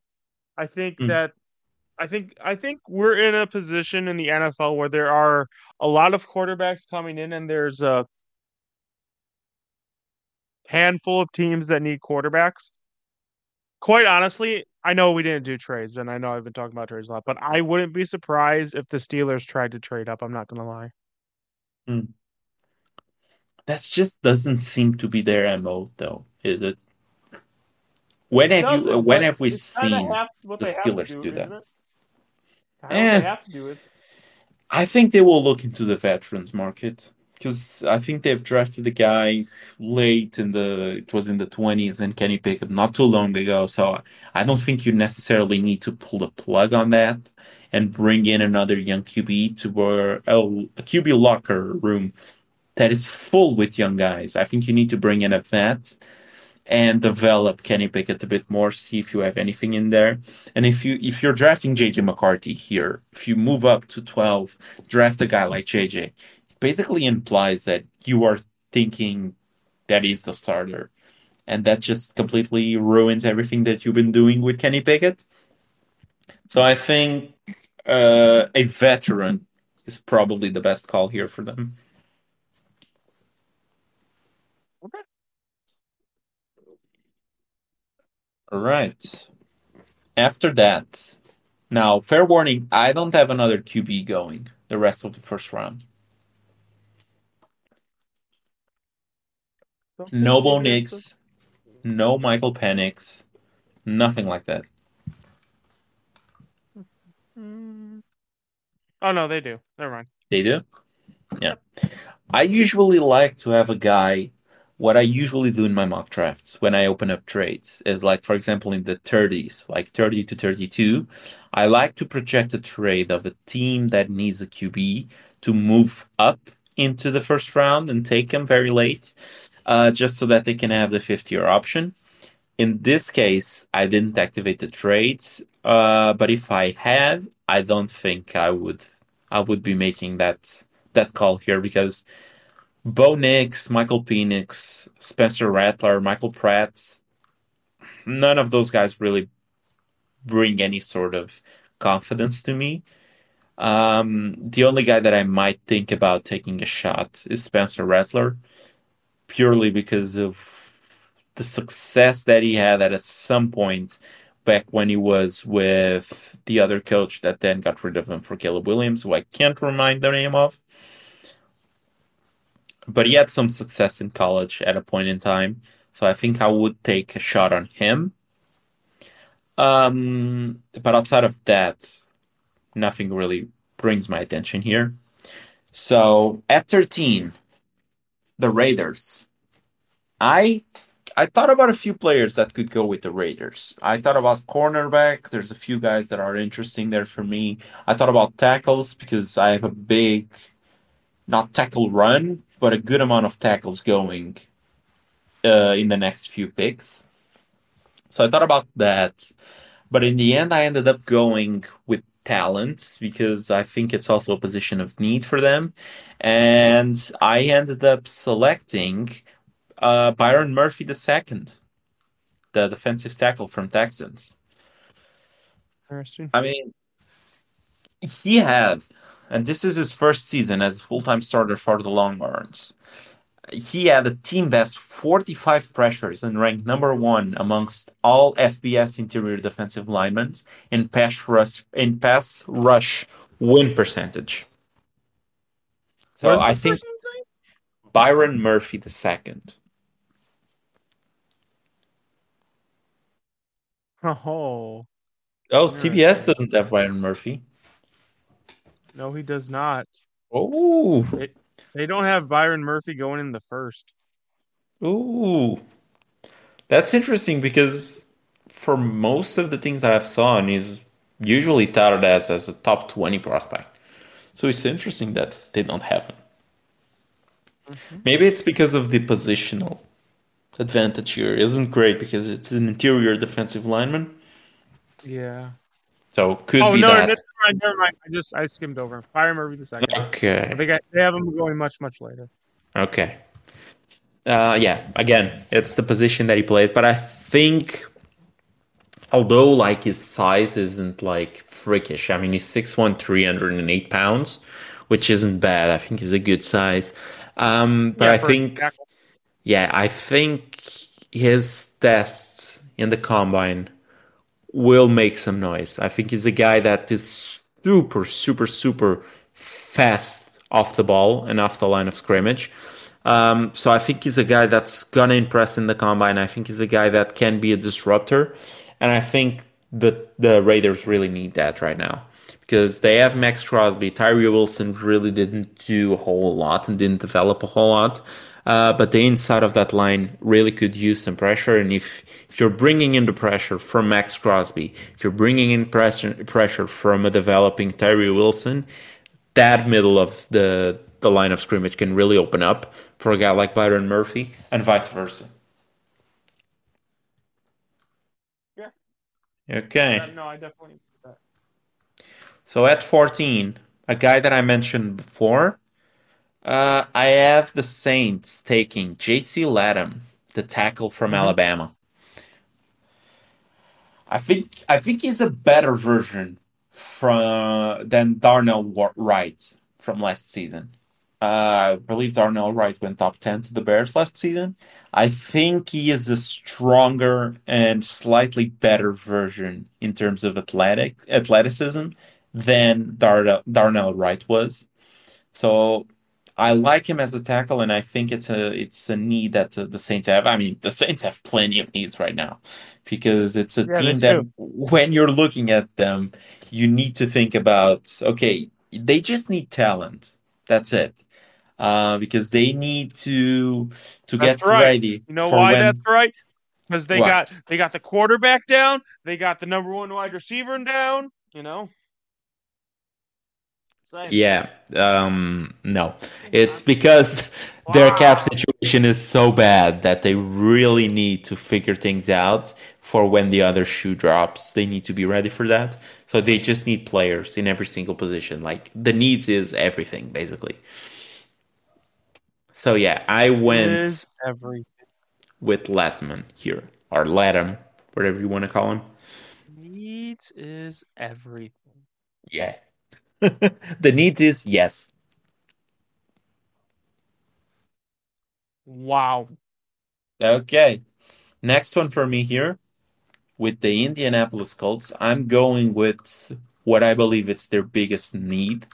That was pretty apparent throughout all of last season. I picked them, Quarterback? Nate. No, you're still taking shots to my guy. I think this is a guy who I'm reaching a bit because even Dan Burglar has him as a guy outside of the top 20. But from what I've been reading up, this seems like the sort of guy that I'll enjoy watching. And I'm going with Nate Wiggins, cornerback out of Clemson. I think his hips and his feet are just great in terms of like getting in and out of breaks and accelerating to top gear. I believe he only allowed one catch of He's 20 plus 6'2". yards. He is 6'2", he is 185, so the frame is a bit of a concern, but I think he's a nimble guy, and I think he's a very twisty guy that can get to that top gear of acceleration really quickly with his hip. And it's something that I really look forward in cornerbacks is his hip movement and how fast he gets in and out of breaks. And I think Wiggins will be a guy that I really like. He is also a very effort guy, a very high effort guy in terms of pursuit because he isn't great in terms of stopping the run. But he is great in terms of having the effort to keep pursuing the plays and never giving up on plays. In fact, I believe he had two chase downs, forced fumbles that saved touchdowns in 2023. So I think he's a special guy. I'm picking him over other cornerbacks that I'm seeing that are relatively higher on Burglar's list because I think this is the sort of guy that I'll be leaning towards when looking at like a good bunch of cornerbacks. Does CBS has him instead of the first round? Yes. Okay, perfect. But way lower than I do, probably. Oh God, yes. Okay. I thought that would be the case, to be honest. At 16, it might have been Oh boy. Here we one of the easiest picks for me, to be honest.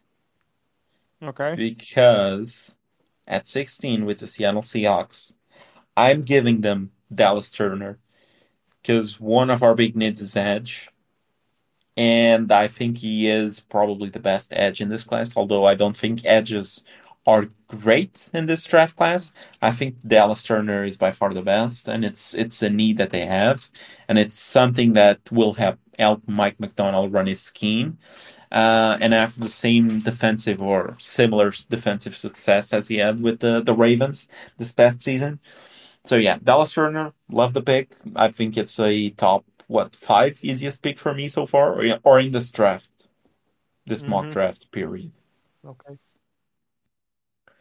Dallas Turner already went in this one. He went Yeah. like 10 picks ago at this Yeah. point. Do they have him going edge though? No, they do not. Okay. They have you going Jackson Powers Johnson. Oh, it's interesting that you mentioned that name because at 17, I have the Jacksonville Jaguars picking Jackson Powers Johnson. That's fun. Yeah, I think he's a guy that will fit the needs of the Jags because he's a guy that played both guard and center, if I'm not mistaken. He played guard for his first two seasons, and then he flipped to center, and he won the starting job in 2023 for center. He was the fifth unanimous All-American in the school history, and the first ever Pac-12 player to win Remington Award as the nation's top center. So he's a guy who played two seasons as a guard, and then went on to become a center and just dominated as a center.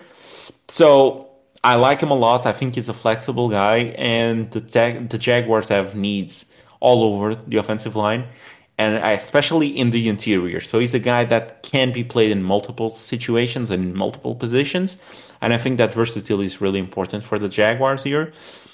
So yeah, Jackson Powers Johnson here for me is the clear pick for the Jags. So this is now what? The second offensive lineman I've picked in the last four picks. And we are keeping up with this trend because at 18, I have the Bengals, your Cincinnati Bengals, picking Amarius Mims, the tackle from Georgia. I'm just curious how many fucking like offensive linemen we can bring in and draft before the offensive line looks good. I'm just curious like how like how many resources we have to invest in this before we figure it out. I think this guy is gonna bring you some joy. Now, this is a tricky pick because this guy, although he's 6'7", 330 pounds, and he has great feet and body control, this guy has 8 career starts.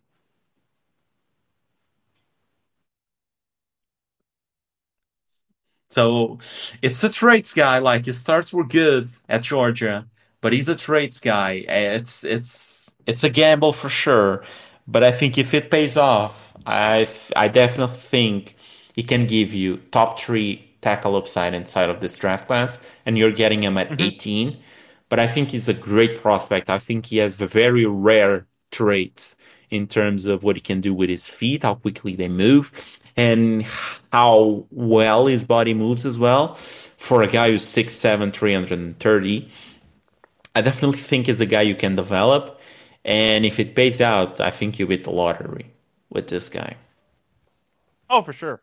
We need offensive lineup. So actually, here is where CBS had Brock Bowers going.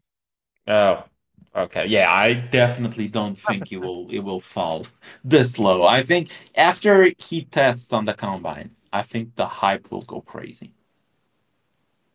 You think the hype will go crazy? I think so.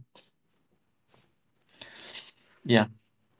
And now at 19, I have the fourth offensive lineman of the last seven picks.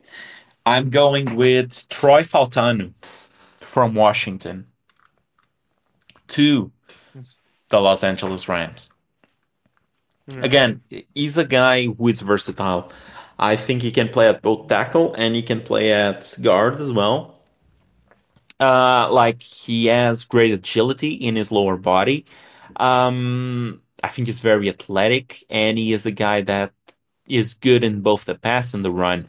He's he's not great in every single facet of his game. That's why he's going very close to the 20th pick, not closer to the top 10. But I think he's a versatile guy and a guy that fits what the Rams need, which is again talent after coming out of the stretch of having a bunch of free agents getting big money. And now they need to get more talent here. And I think he's a guy that, with his flexibility, he is a good fit for the Rams because they do need offensive linemen as well. So, yeah, going with Troy Faltano, I think it is going to be a very solid guy for them. Do they have Troy It Faltano? seems like there's a lot of good offensive linemen coming Yeah, out of this that's class. the conclusion that I came to as well. I mean, I have what? I have one, two, three, four, five, six, seven, eight, nine offensive linemen in general going inside of the first round. So I think this is a very heavy offensive lineman class, which is good. I mean, teams need that. You can never have too many offensive linemen. That's fair. Yeah. Do they have them? How many tackles or offensive linemen does CBS have in that mock? Just so I know if I'm in the ballpark or not. In the first, Yeah, in the first round. to this point, they have one, two, three, four, five, six. So where are we at? 21? We are at 19. We're going for pick 20. 19, pick 20. So five. They have Okay. five. They have a lot of guys that you're going now, going like 20 to 25, it looks like. Okay. So yeah, right now I'm switching gears and I'm going. I don't have another tackle being picked for or another offensive lineman being picked for the next 5, 6 picks. So at 20 for the Steelers, I have Quinion Mitchell from the cornerback from Toledo. I think they Interesting. got. So that's actually who they have the Colts taking. Oh, okay. Yeah, I think he's a very good player as well. Again, I think Nate Wiggins is gonna be more of a me guy than an actual like he is the second best corner in the whole class for me. But again, it's the me guy. And then Quinion Mitchell is probably the second best overall cornerback in this class. He's from Toledo. Like his size is okay. He is 6'1", 199 pounds. He was an All-American with Toledo, which I believe it's the second ever player from Toledo to earn that in back-to-back seasons. And I believe he set records for passes defended in a season and for passes defended in a career with Toledo. So he's just a guy who likes to be around the ball a lot.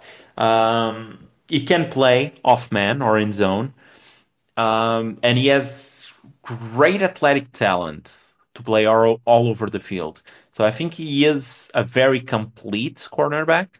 Um, Again, would be the probably the second best cornerback if it's not for the me guy right there. I think he's great. I think the Steelers got a very good one in Joey Porter Jr. last season, and they add on to Yeah, him sure. with Quinion Mitchell on the other side. Yeah, that'd make the Steelers secondary even that much better. Yeah, Yeah, sure. yeah. They could use some help there. I don't necessarily think that the rest of the secondary is great outside of Minka. So just another body in there to help them out, and he's a good one. At 21 for the Miami Dolphins, I have the second edge going. So I have them picking Jared Verse from Florida State. Little nice story, guy staying in Florida, from Florida State, staying in Miami. Um, to him, I just think he's like the second best edge in this whole class. It's between him or Layatu Latu. I believe that's how you say. I don't think he is what they need the most right now. But again, they are in that situation of like they need a bit of everything because the other shoe is going to drop eventually with the amount of like free agent and big names that they got. They got Bradley Chubb. They got Jalen Phillips, who will need a big contract soon, and Bradley Chubb constantly injured. I think Jared versus a guy who will look pretty well in that Miami scheme. I think he's a guy who is gonna test really great in terms of speed. At least that's my expectation right now.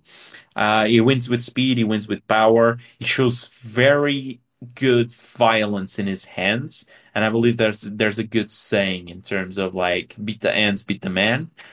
When it comes to pass rushers, and I think he's probably an embodiment of that. So yeah, he went to school.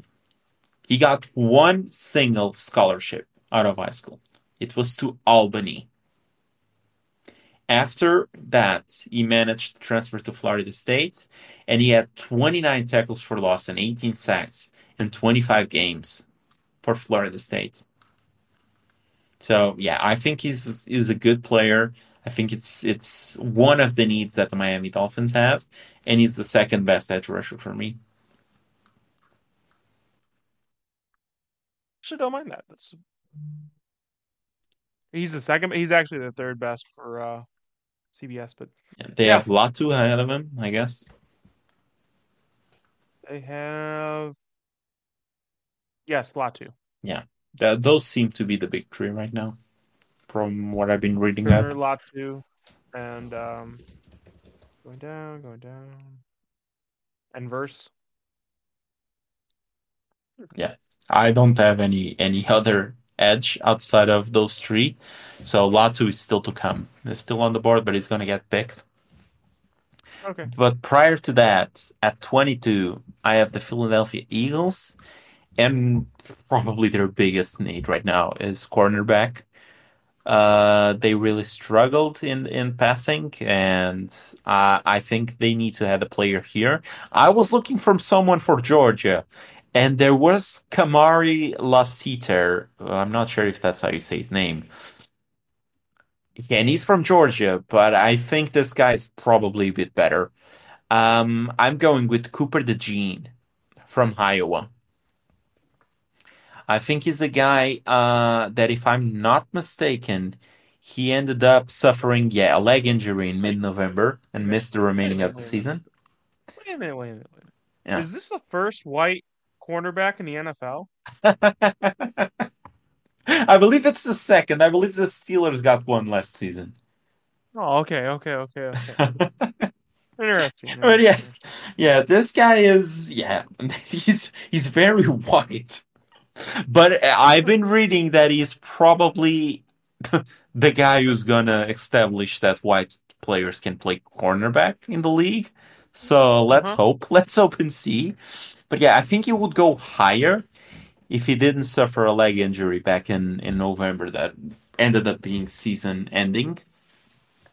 Because I think this guy is great. I think he has natural anticipation in terms of coverage. He's rarely out of position from the bits that I've been seeing. And he also has I think he's a great ball hawker. I think he likes to be around the ball, and I think he has great ball skills.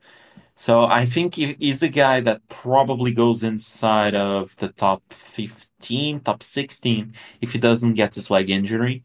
The leg injury hurts his stock a bit, but he falls to the Eagles, who usually seem to be the team who just gets those great values of players like who have some sort of issue. Usually they're from Georgia, but in this case, they'll be from Iowa. So I have them going with Cooper DeJean. Does CBS have Cooper DeJean instead of the first round? Yes, they do. Okay. Higher than me or lower than me? So we are at pick Lower than 22. Okay. Okay. I actually agree where they have Cooper DeJean going. I'm not gonna lie. Okay. That might be a place to which I have a cornerback going as well. Because I still have more corners. How many corners do I even have in the first round? I have one, I have two, I have three, I have four, I have five, six. I have six corners inside of the first round. So this is a offensive tackle in specific. It's a tackle and cornerback heavy draft class so far.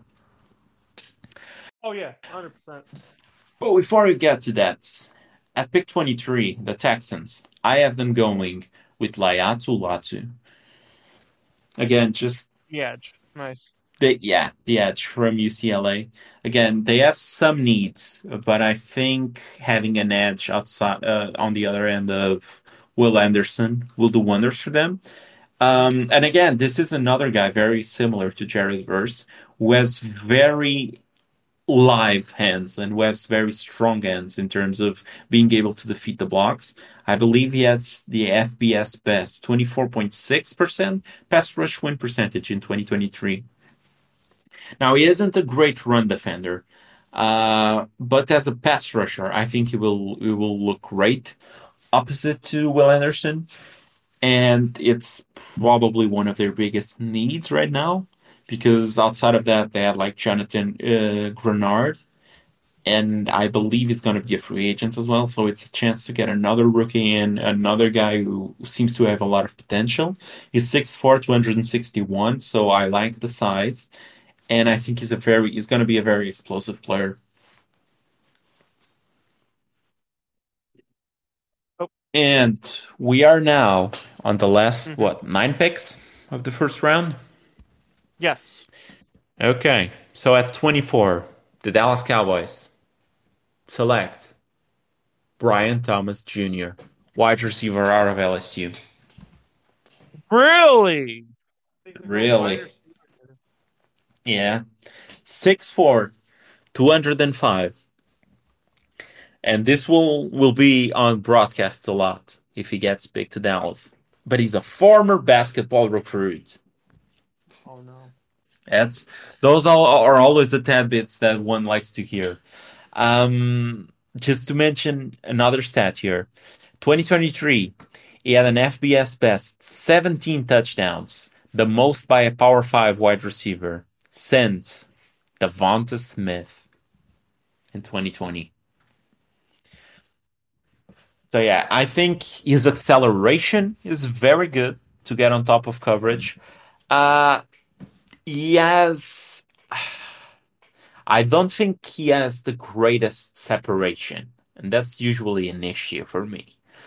But I think his cuts and his leverages open up his separation a bit more, because I think he can leverage the defensive player a bit more in terms of getting himself open, and doesn't necessarily need to rely on the route running. Now, that might be an issue, because that's usually how guys like Quentin Johnson got open. But I think he's a guy from LSU, so they have a track record here, and I think he is a good fit for the Cowboys opposite to CeeDee Lamb. There were other ways that I could go with this pick, but I think wide receiver is probably a need, because outside of CeeDee, at wide receiver, like Brandon Cooks didn't look great. Michael Gallup looks like a shadow of himself. And the rookies that they've taken of late, like Jalen Tolbert, haven't really panned out. So I think they need the wide receiver help. And Brian Thomas is probably a guy that should have gone earlier.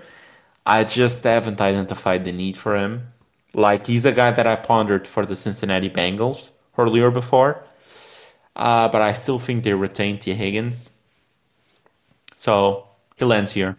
Brian No, they're Thomas. 100% retained T. Higgins. The last reports I have, the last reports I have heard from them is that they will franchise tag him before losing him. Yeah. So I think it makes sense. So Brian Thomas goes to the Cowboys. He's probably higher on CBS, no? No, he's not. Okay. Oh, that's interesting. I thought I was lower on him than most would be. I guess No, not. they have Brian Thomas going to the Bills at 28. Okay. Oh, up next. Who do they have going to the Cowboys, though? Jordan Morgan. Oh, I believe it's not even someone that I have inside of my first round. I believe that too Interesting. because he has the prospect rank of 61st. Jesus Christ. Oh my God. That's a pretty Okay. That's a pretty big reach, honestly. That seems to be a very weird reach, but okay. He is a what in terms of position? Offensive tackle. Okay. Yeah, that's They weird have because him to there's replace Tyron Smith. okay because there's definitely other offensive tackles that I have ahead of him by quite a bit. But okay. He is actually the last offensive tackle they have off the board. Interesting. Oh, I still have two more, and one comes here. The Green Bay Packers. I have them selecting Tyler Guyton, the tackle from Oklahoma. Oklahoma. Very simple pick here. I think they needed offensive line pick, and from what I've been reading, they seem to be adding towards cutting David Bakhtiari this offseason. So Tyler Guyton is just it's the best tackle that I have left. He's the next man up for tackle. He is your typical top 20 pick. I mean, he has some issues. He has positives. He has fluid hips. He is very raw in some areas. So positives, negatives. I just think it's like they need tackle, and he is the best tackle available, so they go tackle. Sometimes you don't really need to overthink these things. There's not really a whole lot of position that I think they need enough in order to supplant a guy like Tyler Guyton. So yeah, like maybe I could look into interior defensive lineman, but I just think the positional advantage of Guyton is probably better. Yeah, I agree with you. Okay, at 26. They Oh, have go ahead. Cooper Sorry. DeJean going here, by the way. This Okay, is where they had Cooper going. at 25. Yep. Okay. Okay. Yeah, if I had gone with a cornerback there, it's probably Kool-Aid McKinstry, which is a sick name, by the way. Yes, it is. Yes, it is. All right, go on. Okay, 26. Oh, The Tampa Bay what? Buccaneers. Interesting. Okay, go on. Sorry. I I just saw who think they have here. I think they will end up losing Mike Evans. I think And I think so too. So I think they end up replacing him with Keon Coleman. Another thing I forgot to mention in the news. There are reports that Mike Evans and the Bucks are very far apart in negotiations right now. Yeah, I saw that as well. They seem to be apart in the number, the end of it. Yep. So with them missing out on Mike Evans, I think they go Keon Coleman, who is probably the closest thing left on this board to Mike Evans. He's 6'4", 215 pounds. And what I've been reading up on him, and let me know if this reminds you of anyone, is that his best things are his dominance when the ball is on the air, his strength and athleticism, the way that he big brothers cornerbacks up and down the field, and how he overpowers defenders at the catch point. Does this remind you of anyone? Yes. Who? It reminds me of T. Higgins. And Mike Evans. Yeah. So they go grab the next closest thing to Mike Evans in this class. So they just grab Keon Coleman out of Florida State. Like, it just seems like a match made in heaven. Oh, you lose Mike Evans, you grab baby Mike Evans. So I don't think that they have him in the first round. Now that I'm looking at it, Keon Coleman? yeah, I don't see Coleman here unless I missed him up earlier. Yeah, he's a guy that is usually like closer to the end of the first, beginning of the second. Yeah, they do not. Yeah. Because there's Rome. They do not. How many What was I wide gonna receivers do they have? 1, 2, 3, 4, 5. 5. Okay, so I have 1, 2, 3, 4, 5, 6, 7. I have 7. So, bit of a Wait, did I get difference that there. wrong? There might be 6. 1, 2. No. 3, 4, 5. No, it's 5. Okay. Okay, so close enough. Mhm. Next up for me here with the Arizona They had Michael Cardinals, Penix going here, by the way. they have what? Michael Penix Jr. going here to Tampa. Ugh. I think Michael Penix Jr. is terrible. Now, correct me if I'm wrong. Isn't he the most accurate quarterback in this class? Easy. I didn't really know that. He's the That's most the only. accurate. That's what I've. That's the only. That's quite honestly the only thing I've been hearing about Penix is that he's the most accurate quarterback in this class. I haven't been so far from what I've been reading up and the bits that I saw, especially from like the championship game. It seems way different than that. I think he's a guy that he is a one-trick pony, which is throwing Like I bombs said, deep down in the field and just having receivers coming out with the catches. But like his mechanics seem to be terrible. His anticipation is nowhere to be seen. His reaction when under pressure is absolutely terrible. Plus, he has both knees with teared ACLs. So he has reconstructed ACLs on both knees. I don't like him at all, man. And he's a senior. and he's a senior. So Interesting. you were seeing him like having a pretty great year, but it's like he's what, 22, 23 versus guy who are like 18. It's always that conversation when those guys are seniors. So 27, Arizona Cardinals. I have them going with Jerzon Newton. I believe that's how you say his name. The tackle from the interior defensive lineman from Illinois. Now, just looking at their needs, I think, and looking at the players available, of course, I think this is one of the best that they have. Dan Burglar has him as I believe he's the 30th best guy that he has on his big board. I just think he fits what they need right now. They need the presence on the interior of the line. They have a few good pieces on defense. Just making sure. You said Zer. I can't say his name. Zerzan Newton.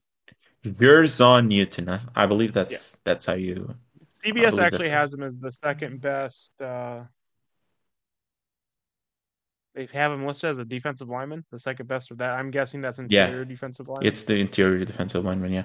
Yeah, I believe so. Yeah, he is also the second best for me. He's only behind Byron Murphy.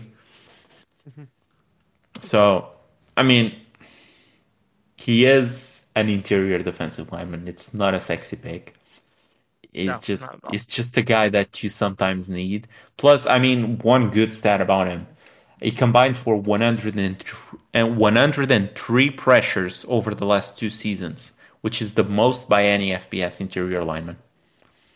I mean, it's just a solid pick. I think he will be a pick who won't disappoint you, won't be a sexy wow pick, but he's just going to be a very solid player. And at this point, like late in the first round, those sometimes are good enough. At 28, the Buffalo Bills. I have them going with a wide receiver as well. I have them picking Troy Franklin out of Oregon.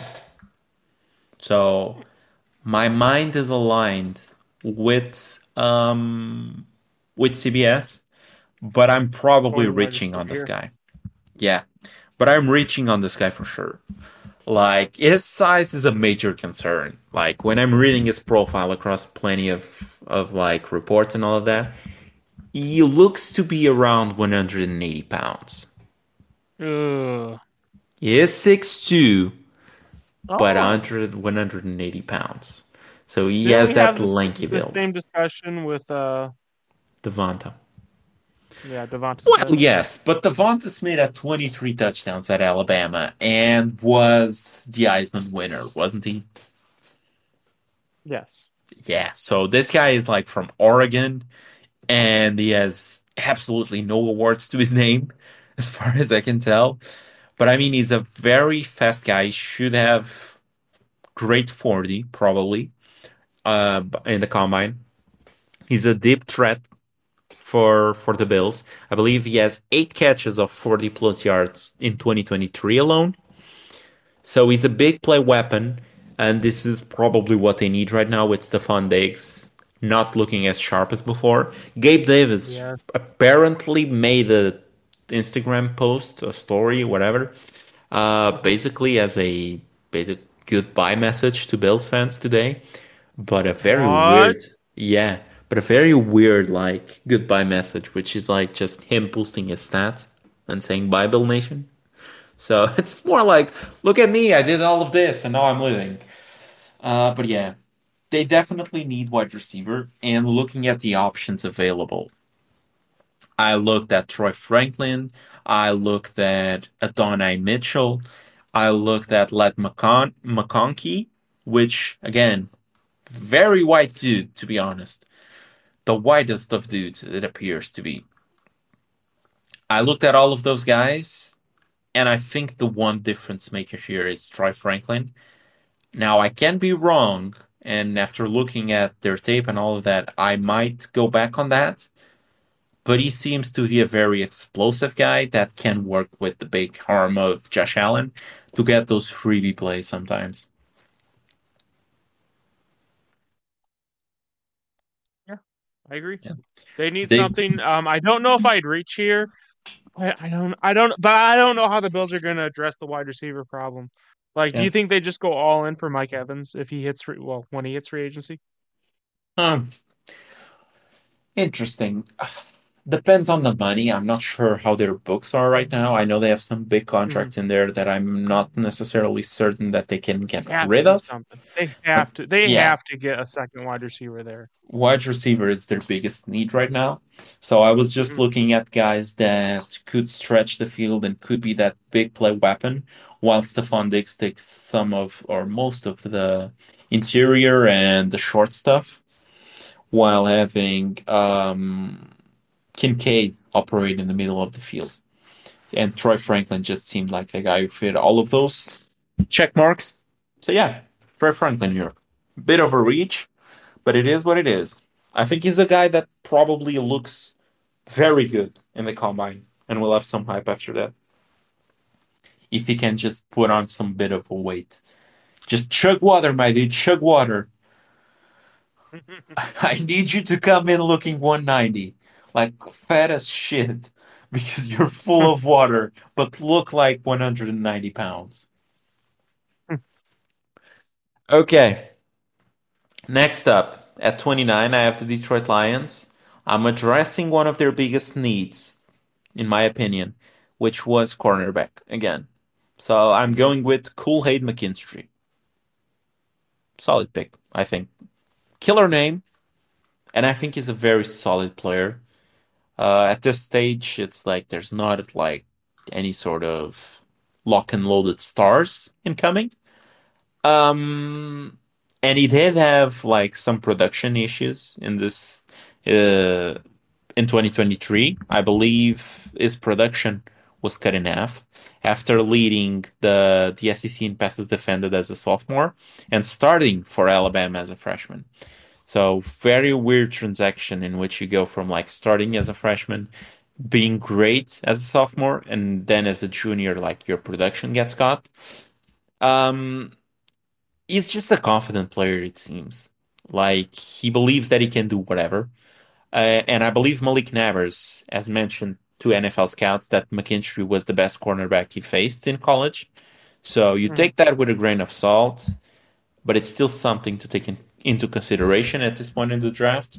So I'm just taking guys who might miss something here or there, but look to be overall solid players. And McKinstry seems to be that type.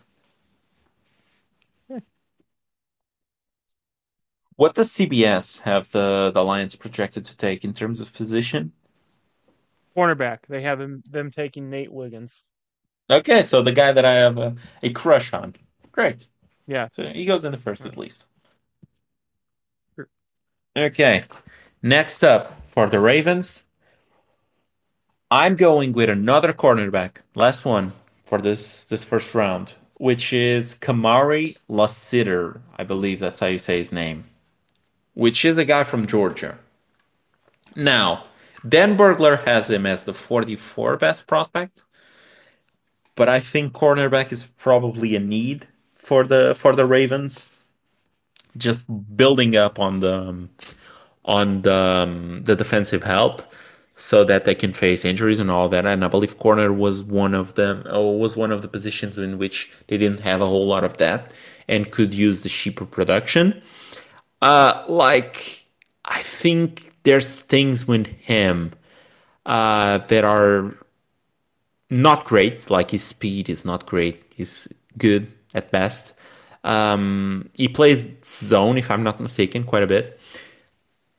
But there's things that attract me to him, like his competitive nature, for example, his physicality. And I also believe, due to the physicality, that he can be that sort of hybrid player that we saw, for example, from Brian Branch this past combine season, in which teams were heavy on him because he had that ability to be the hybrid player due to the physicality that he had.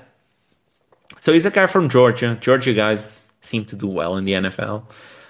They really do. And It's kind of insane. yeah, And they've been and dominant the last 2-3 years.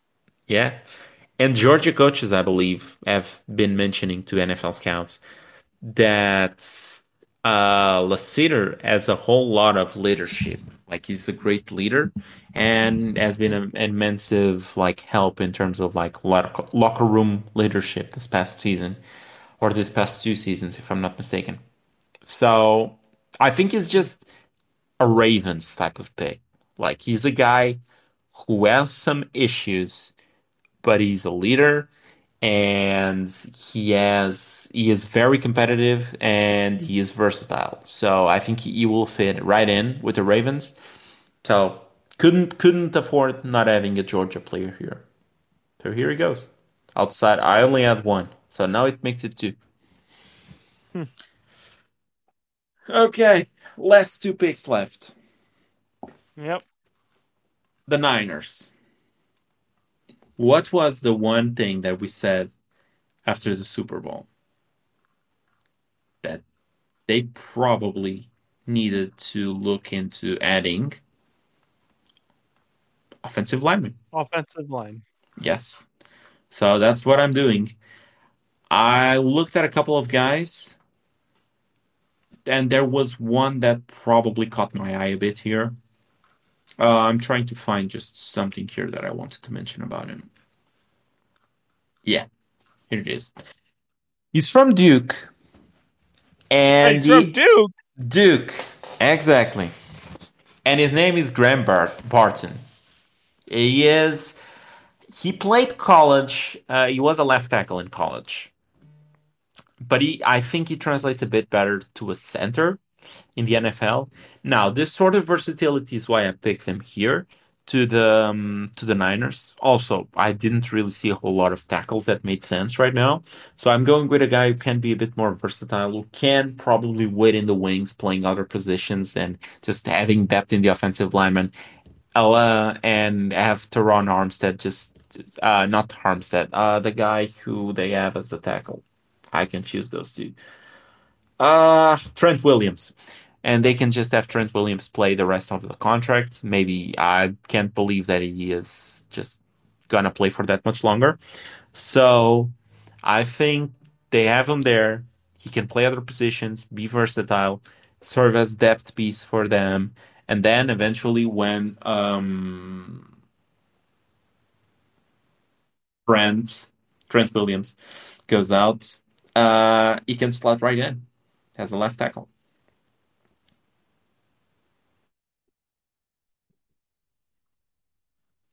So They the CBS mock has the Kansas City Chiefs ignoring all that and going for a pass rusher here, an edge rusher. great. I mean, it also makes sense, but I just It who do does. they have as the edge? Braylon Trice? I believe that, yeah, that's the name. He's from Washington, if I'm not mistaken. Yes. He had very good seasons in 22 and 23.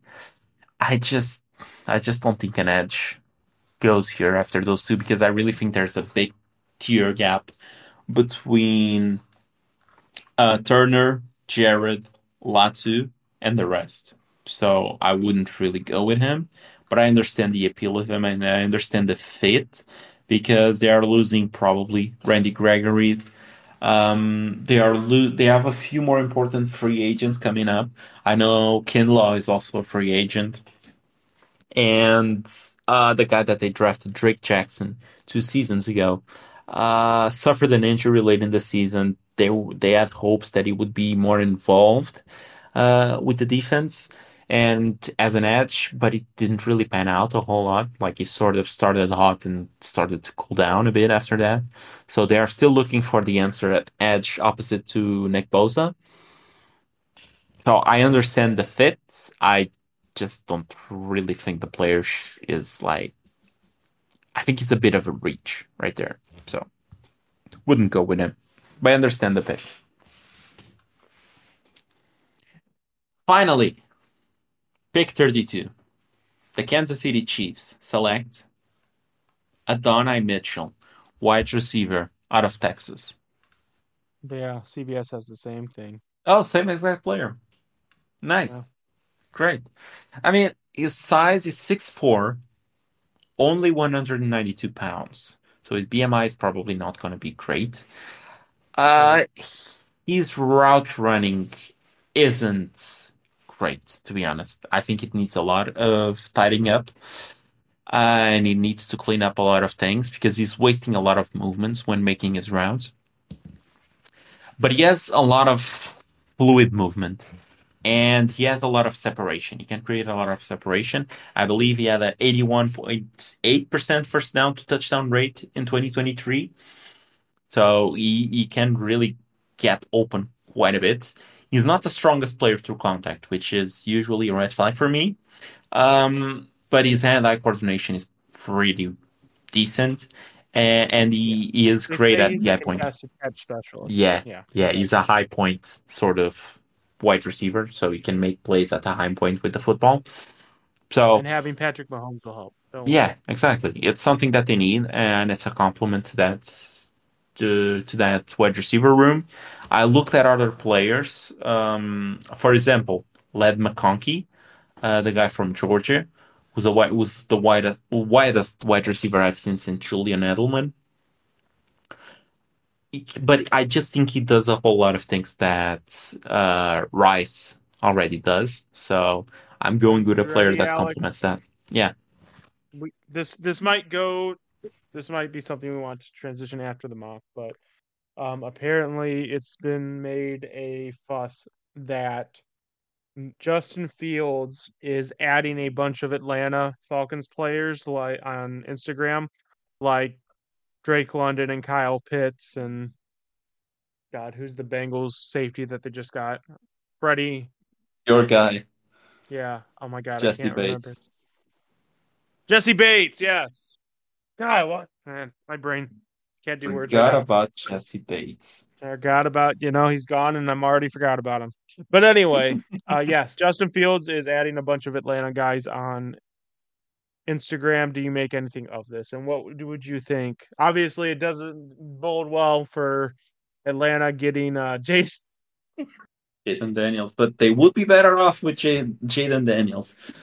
Yeah, I also believe that he earlier today he unfollowed the Bears on Mhm. Instagram. Yep. So there might be something they're cooking. Yes, for sure. I think it's a mistake, but it's one that they will have to live with. I think Jaden Daniels is 10 times the player that Justin Fields was as a prospect, and he's probably still 10 times the player right now as a prospect than Justin Fields is right now as a player.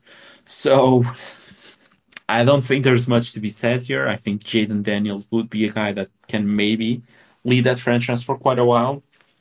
Justin Fields is probably the guy that will have the Falcons sitting at, I don't know, the 10th pick next season. Wow. It is what it is. At least you'll have another year to talk about Justin Fields. More Justin Fields content, baby. Yeah, that's what we like for the show. Yep, and that But keeps the that Zach wraps Wilson up. talk alive. Yeah, but Zach Wilson probably doesn't have a job next season, so that one has died down.